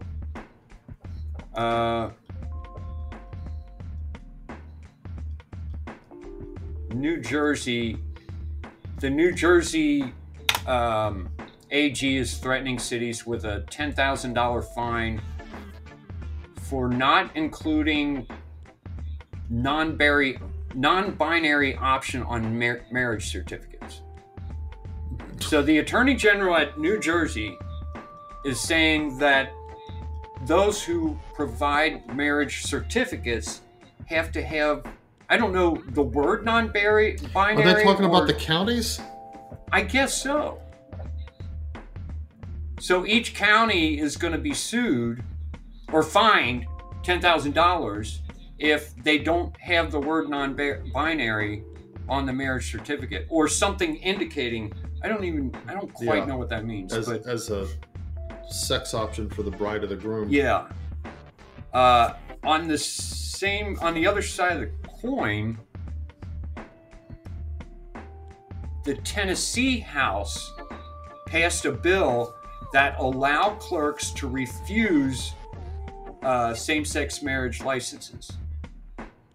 Good. So the clerks can say, no, I'm not going to do it, and they might end up getting some kind of federal problem, but Tennessee says, no, our state cannot go after you. So that's cool. But you know, what federal problem could they get? Because regardless of what the Supreme Court said, see, that's another thing. Yeah. The Supreme Court said, Obergefell, whatever. So if a state just says, we're not going to marry queers, what are they going to do? What? It's not like there's some kind of federal police force out there who can go arrest state legislators and state governors and state attorneys general. Yeah. It doesn't work that way. Yeah. All it means is that if a couple within the state files a lawsuit and that lawsuit reaches the Supreme Court will rule the same way again. But that state could still not change. And then the next couple can file a lawsuit. So I don't know why these states are so gutless with this stuff. And not only that, we have a Supreme Court right now that might support some of the, for example, outlawing gambling. We were told by the Supreme Court states cannot outlaw gambling. But Justice Thomas, when in the Dobbs case, wrote a concurring opinion that these kinds of things, Timothy Gordon talks about this a lot, that these kinds of things could change now. And the Dobbs case under what is the basis theory for that. Called substantive due process. Right. So that substantive due process pushing it now. Is a theory of law that has been guiding the Supreme Court in Roe and a whole bunch, even before Roe, other decisions where the Supreme Court has been saying states don't have the right to do this and that and the other. Yeah. When there's nothing in the Constitution about that. Right. I mean, the Constitution says Congress shall not do X, Y, or Z. It doesn't say the state can't do that. Why is that? Well, yeah. I mean, in some cases, like for example, like keep and bear arms, it says the right of the people shall not be infringed. So states can't go against. States can't have anti-gun laws. That's forbidden by the Constitution. But then there's other things, like the 14th Amendment that just says that every person who lives in a state and is a citizen of the United States, who was born in the United States and is subject to the jurisdiction of the United States, is a citizen of the United States and of the state in which they were born. Well, that's one thing. And then there's some other thing in the 14th Amendment about equal application of the laws or something like that. But somewhere in there, they're finding this theory of law that says that basically the states aren't allowed to make illegal anything that what the Constitution didn't say that they can make illegal. I mean, while it's almost eventually doesn't this go to murder? Because The federal government doesn't have murder laws. Yeah. Yeah, that's So outside they may of as their well purview. not let the state. It's crazy. Yeah. Let's see. So I guess DeSantis went on the TV to describe the explicit books that he found in schools. Mm-hmm. And I guess he was reading from one of them. On TV? The WFLA station cut him off of live TV because I think they cut him off and they used the excuse that it was explicit. Mm-hmm. But well, it's not too explicit to have in the library. Is it? Yeah, this like the public library or kids' libraries at schools or what? Because I know the children's public library. classrooms and school libraries. Okay, so it's not too explicit for your kids that are in school. Why should it be too explicit for public TV? Well, then they changed their tune and said, well, no, that's not what it is. He's described as having an authoritarian book banning. And we just don't support that. Yeah. He's just saying, this are the books in your kids' schools. Parents, what are you going to do about it? That's authoritarian book burning, apparently. They are so insane. Yeah, they're scared of truth, and they're scared of... You know what it's time for parents to do is to start living up to the FBI. Okay, not quite the way that people might imagine, but the FBI thought that that memo about they might be terrorists. They're intimidating school board members. Parents should be intimidating the school board members. Parents should be in their faces and say they should threaten them. Say, we threaten you that if you don't get your ass in gear and fix the schools and quit harming our kids, we're going to vote you out of office and we're going to vote your budget away and take away your money. Parents should be very threatening. At least that. Yeah, at least that. Okay, the German bishops. I don't understand any of this. So they're in this permanent Senate now, where they just sit around and have meetings and vote on things. They approve same-sex blessings by 38-9. What does that mean? To approve? Because the Vatican already said no. They declare that transsexual persons should not be excluded from the priesthood. I don't know if that was ever... But that's gross. That is gross. So like a woman who says, nope, I'm a man, get your boobs cut off. Yeah. How do we do that? And now they say, oh yeah, you should be able to become a priest. Is that what they're saying? I don't know, because they're also vote in favor of women deacons for the entire church. So... They are off the rails. They need to go have their own little church. They should just secede from the Catholic Church. Stop pretending to be Catholic, you German bishops, and go make your own church. Do what Luther did. They are saying that same-sex blessings will be implemented regardless of the Vatican response. So they are and their they own are church. saying in Belgium they're already happening. Okay, so unfortunately, all you Catholics living in Germany and Belgium, see, that is what schism is. Schism, the definition is refusal to submit to, in obedience to the church's just authority. Right. Well, so these churches, these bishops en masse are placing themselves into a position of schism with regards to the church. So all of you Catholics in those countries, what are you going to do? If we lived in Germany, I really don't know what I would do at this point. Yeah. I'd be trying to save up and come to America. Yeah. Or Africa. Yeah. It's chaos. House Speaker Kevin McCarthy rips into Schumer and promises a full release of the Capitol's January 6th video. Good. I'm glad that backfired on Schumer. Because that's how it should have been done when I to see begin it. with. Yeah, I will believe it when I see it too. But that's exactly how it should have been done from the start. I mean, why didn't he just do it? Why didn't he just release them all? Why give them to some particular media guy? Just put them all out there, let everybody have it. Why does this guy get to decide what I see and what I don't see when this is public record? This is... Yeah. I'll bet that one company is not that company, that organization that goes after these kinds of records to make them public. I can't remember the name of it. Oh. They've done a lot of work, though, to publicize things. So maybe they're putting pressure on McCarthy? They have to be. That would be good. So maybe it'll happen. Maybe it'll happen. I want to say the word Washington is in it, but I just can't remember the name of this organization. They're on Fox News all the time, or at least they used to be. I don't watch Fox News anymore.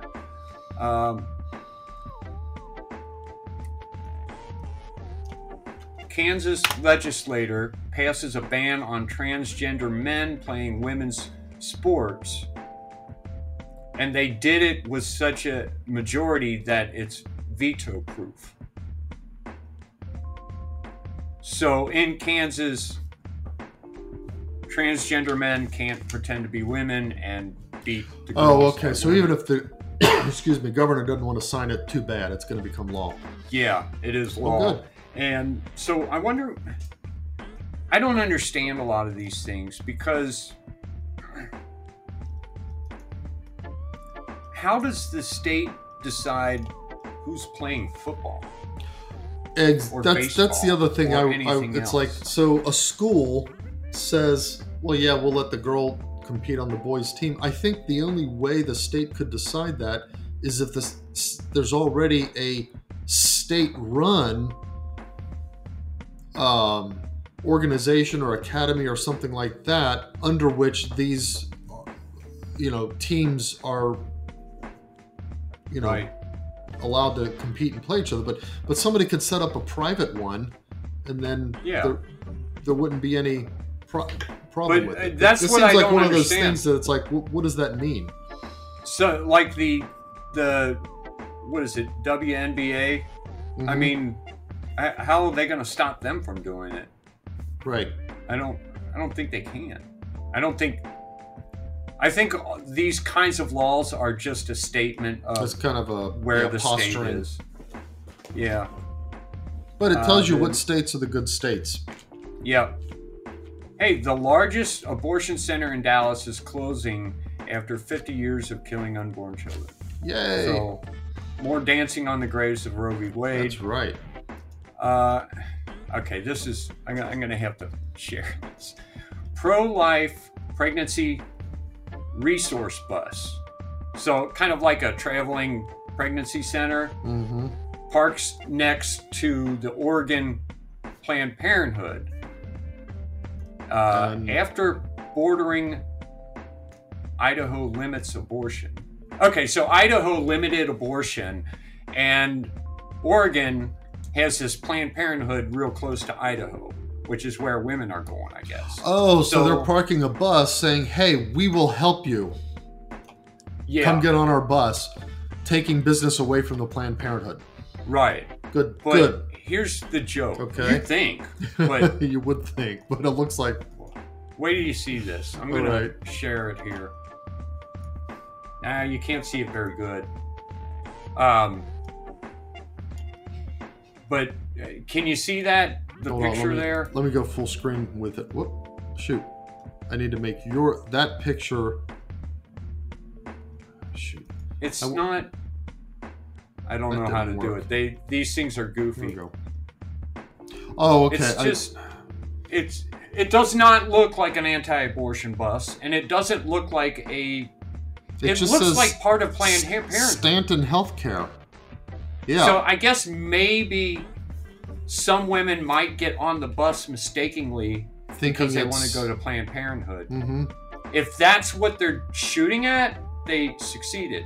But if they're trying to make a bold statement, they need the ARC. It's just they need our bus. They need our bus, the ARC, the if they ever have that. This is exactly what Randal Terry was talking about. This is the dumbest excuse for a pro-life bus that I've ever seen. Yeah. If it's supposed to be some kind of statement, that's just pathetic. You cannot tell that these people are pro-life. You can just tell that they're, quote, pro-woman, I guess. Whatever. Or something. Yeah. We're not fighting... It looks like it's an association. We're fighting with Planned abortion. Parenthood. Mm-hmm. Yeah, and I would think that it's part of Planned Parenthood. Maybe that's what they were going for. Yeah, if they were, then great, you've achieved it. But it's not very bold. I don't know why it's on. Well, it was on whatchamacallit, LifeSite News. So I saw that and put it on there. But whatever. There was a Latin American bishops for Synod on Synodality had a mass, and guess who was in there? Somewhere. I guess it's down on a blanket in front of a bunch of stuff, but the Pachamama was there. Gosh. Which, I mean, we've right got a where you'd Pachamama expect. coin, so whatever. Okay, I don't quite understand this a whole lot. The Texas case could stop the sale of abortion drugs in the U.S. A Texas case will begin on March 15th that could stop the sale of abortion drugs in the U.S. There was a Texas judge's decision that could revoke the FDA's approval of abortion drugs. Oh, good. And the judge could at least nullify the FDA decisions in 2016 and 2021 that allowed at-home mail-order chemical abortions. Now, here's the thing. Okay, good if the judge nullifies the FDA approval, but I've long felt and believed that the FDA should not have as much power as it has in regulating food and drugs in the United States. Yeah, that's specifically the problem. It constitutionally should not be acknowledged as having power to regulate things that are, like, let's say something is manufactured in a state, sold within the state, and consumed in that state. The FDA shouldn't have any power at all over that. Now, I know there's a particular Supreme Court decision, like back in the early 1800s or something, that disagrees with that. That decision needs to be overturned because it's just plain wrong, and it goes against the wording of the Constitution. But, so in that sense, it's like, okay, this is good as far as it goes, but the FDA shouldn't be able to regulate at that level anyway. Right. And if individual states did want to allow this abortion pill, okay, I don't want abortion to happen in any state. Every state needs to make abortion illegal, but each state needs to make abortion illegal, not just clamp down from the federal government. So hopefully at least Texas will be able to make it illegal. And it's already illegal in some states anyway. But this could stop it from going everywhere. But if the FDA has this much power, which they do, they have destroyed farmers. Yeah. Absolutely destroyed them. I think every FDA agent should be in jail right now. And everyone who runs the FDA should be in jail right now. But if they have the power, we may as well use it to our ends, to our advantage.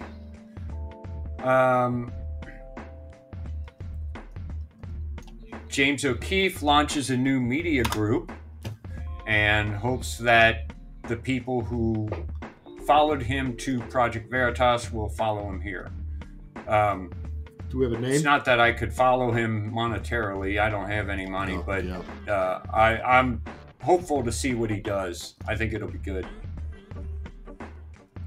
Okay, there's a China diplomat that goes and talks to China, and he comes back and says that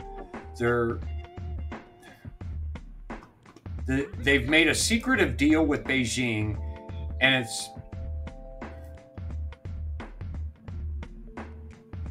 he says that the deal they've made has been the result of decades of work, but it's not the best.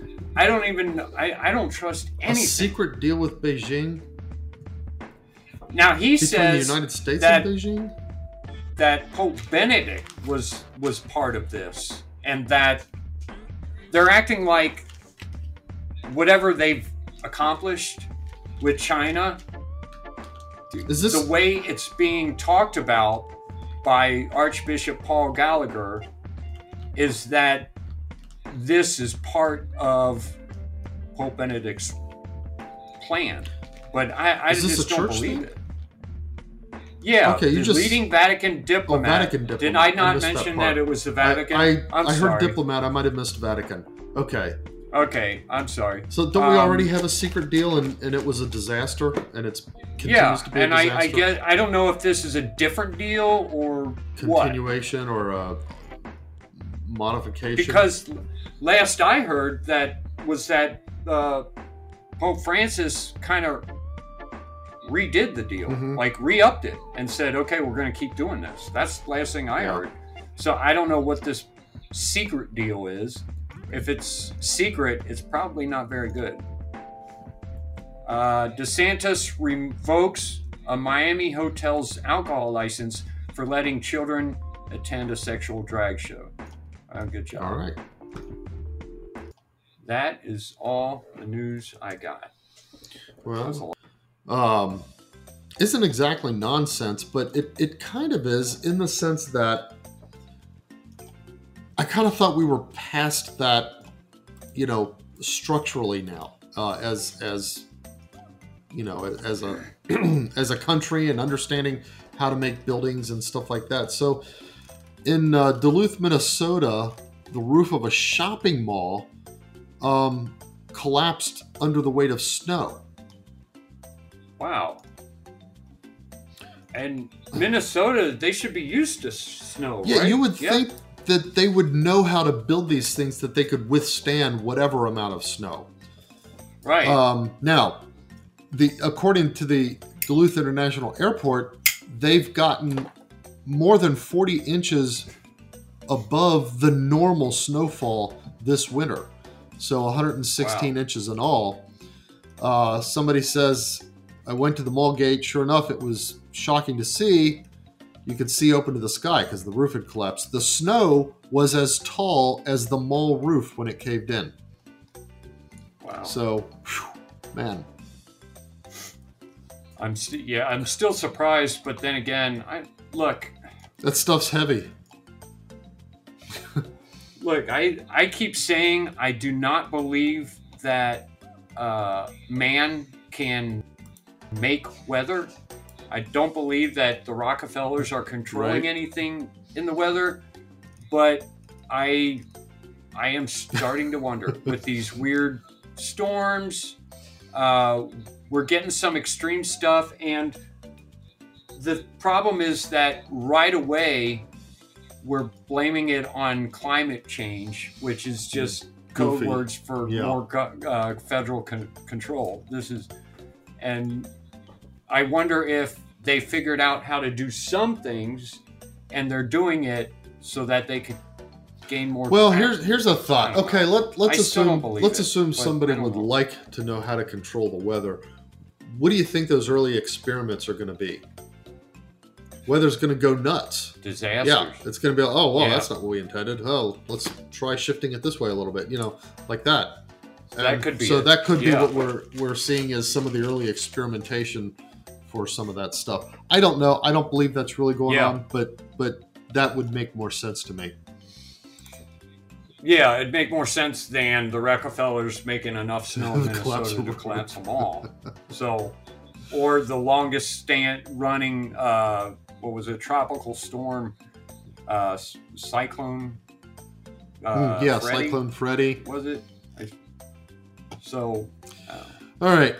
Maybe. So, have you ever watched Sharknado? I tried. I really did. Well, So would you stupid. believe that? Let's see. Was it how many? I kept seeing like Sharknado. Like there was a 2 and then a 3. I think there were like 6. Yeah, there of was a them. bunch of them. I think 6 of them in all. I mean, Yeah. that's almost as many as Nightmare on Elm Street, or not Nightmare. Yeah. Friday the 13th.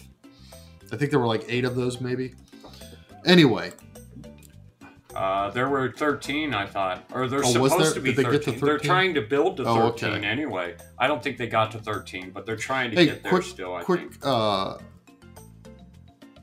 Trivia about the original Friday the 13th movie. If you watch the movie and count the deaths, and then try to get an accurate death poll count without looking it up, you'll probably miss the number because you will forget about. There's one case where a snake wormed its way into a cabin and they killed it.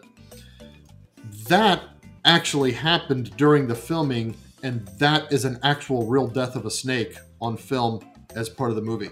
Oh, they actually killed animals during the making of that movie. Yeah, I mean they didn't mean to. It was like the snake got in, somebody killed it because he had a machete, and then they decided to keep the footage because it worked out so well.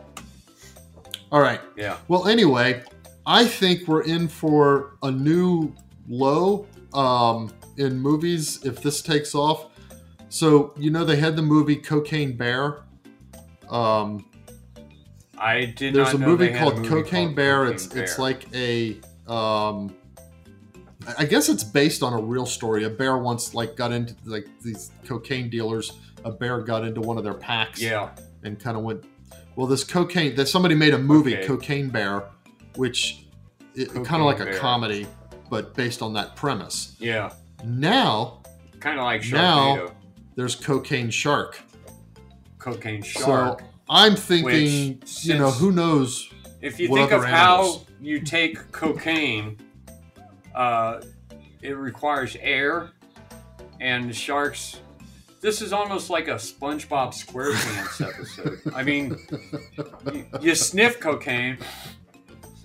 How did this shark? I guess he just ate it and I don't know. went nuts. But I'm sharing the picture of the shark here. I don't know. Whatever. I don't know.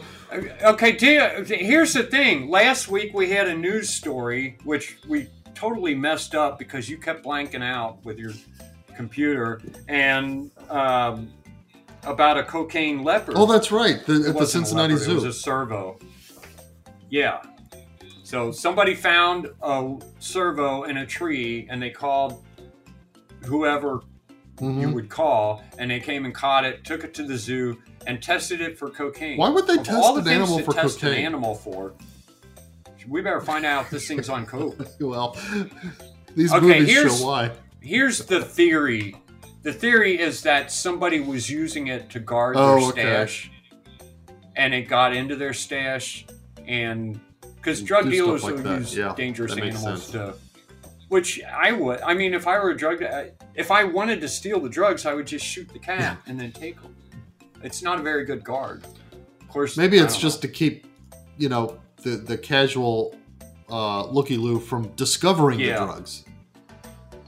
Yeah, that could be. it. All right. So anyway, I don't know what's next, but we've got the bear and the shark.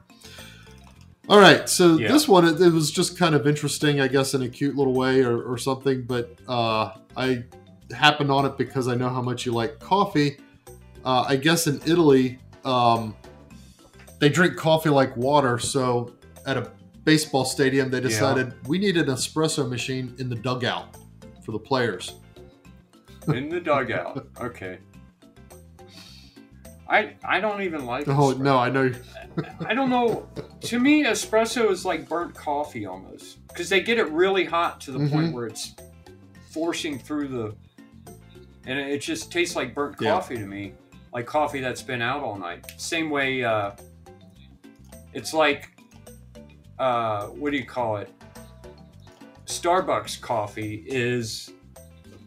Starbucks tastes like espresso to me, and I don't know. I never cared for it.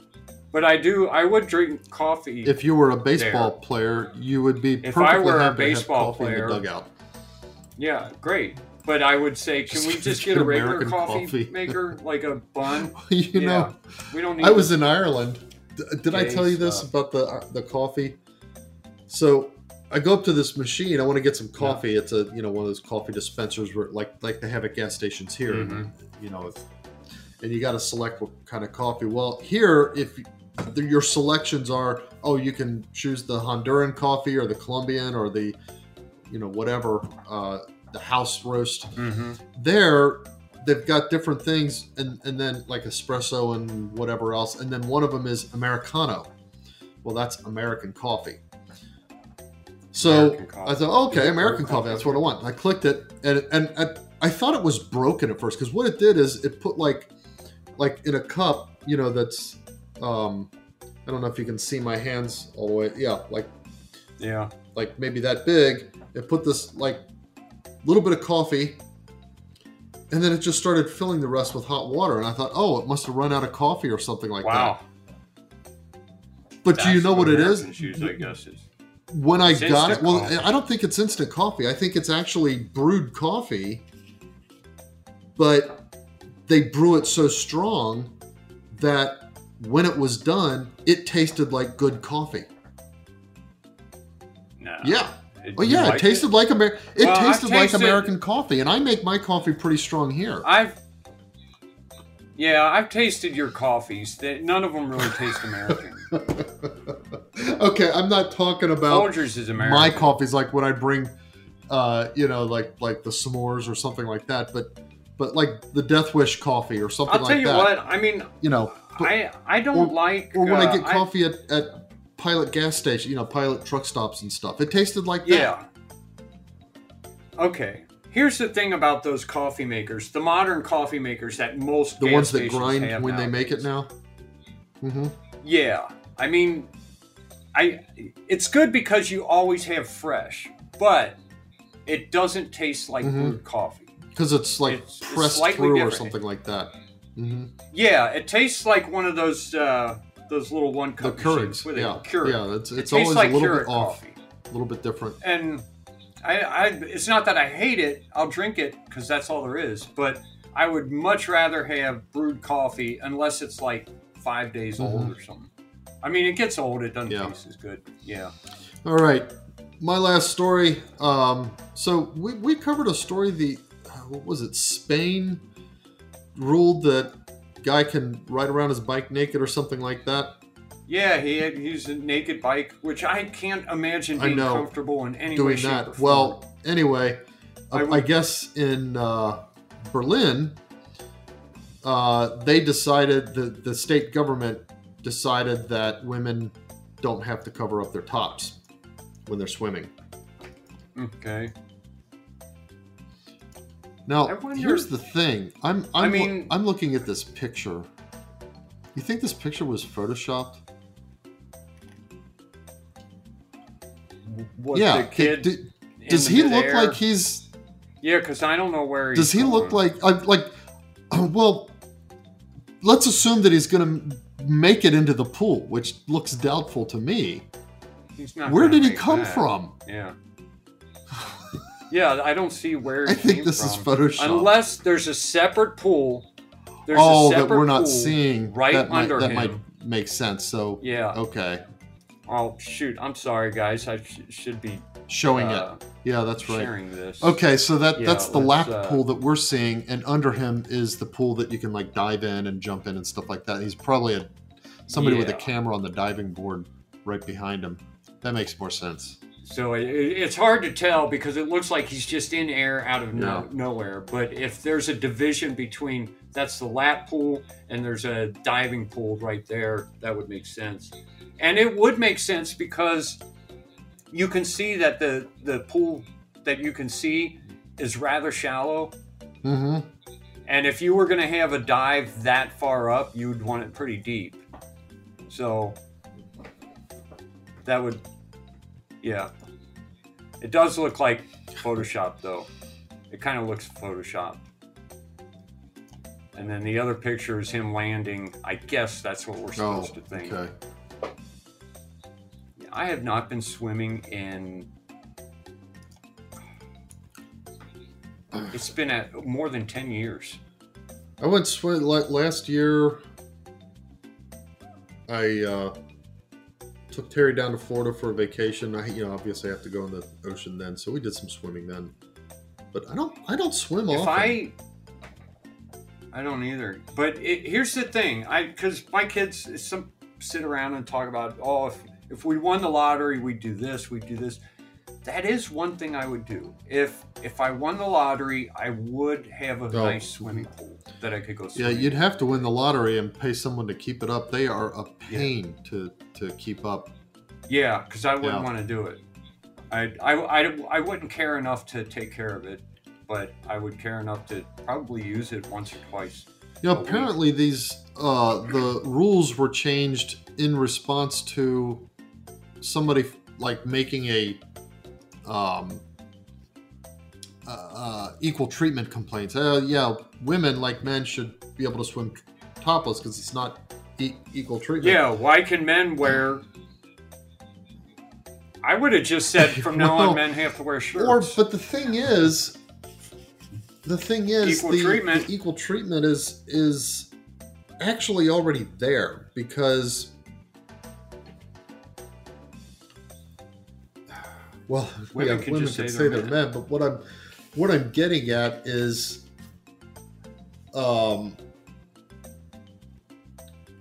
unlike a man's chest, women's breasts are kind of private parts. I mean, they are designed to, let's say, have a sexual effect, at least on men, even though they're not used directly in the act.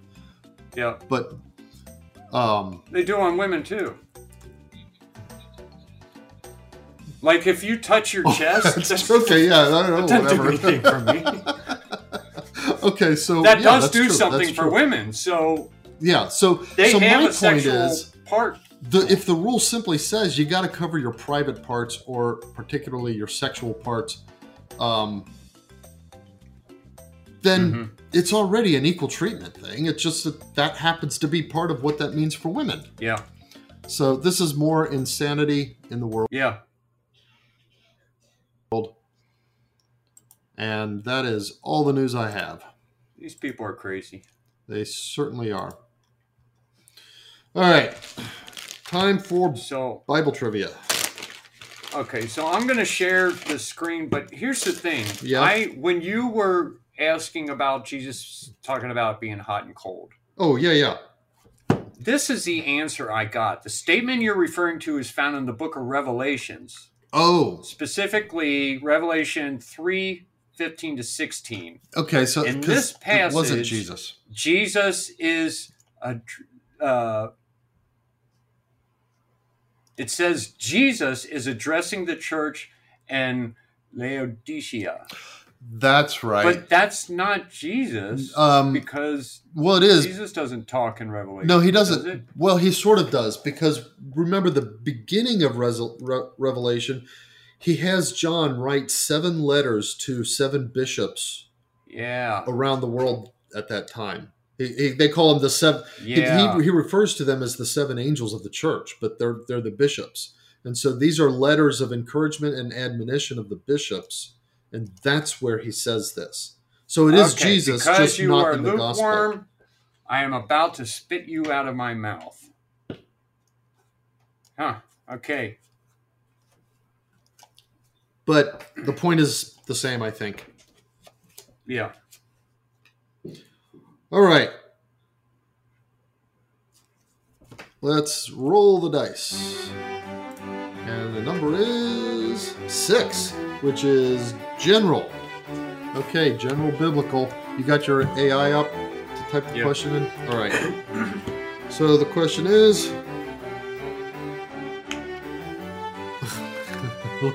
let's see if your AI gets it right.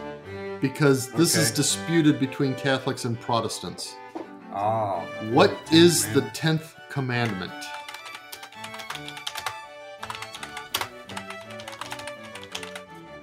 All right. Because Catholics know that the 10th commandment is, thou shalt not covet thy neighbor's wife, with the 9th being, thou shalt not covet thy neighbor's goods. Right. Protestants think mistakenly that the 10th commandment is, thou shalt not covet thy neighbor's goods, nor his wife. That's because Protestants lump wives in with goods. All right, well, AI says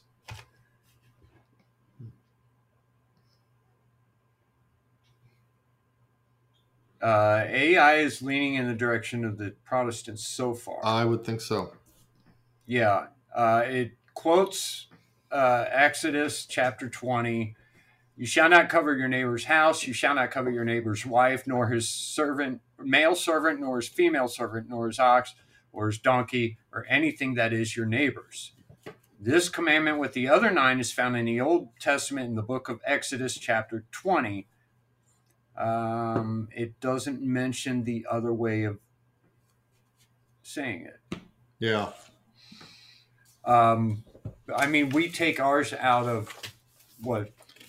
Leviticus or Deuteronomy? It might be Deuteronomy, which is kind of like a retelling of the law. Yeah. So I think that's what Deuteronomy is. Actually. So the Protestants join the last 2 commandments, whereas they would accuse Catholics of joining the first 2 commandments. So we say, you shall not have false gods before me, nor make the image of other gods. And they put the image of God and false gods as 2 different commandments.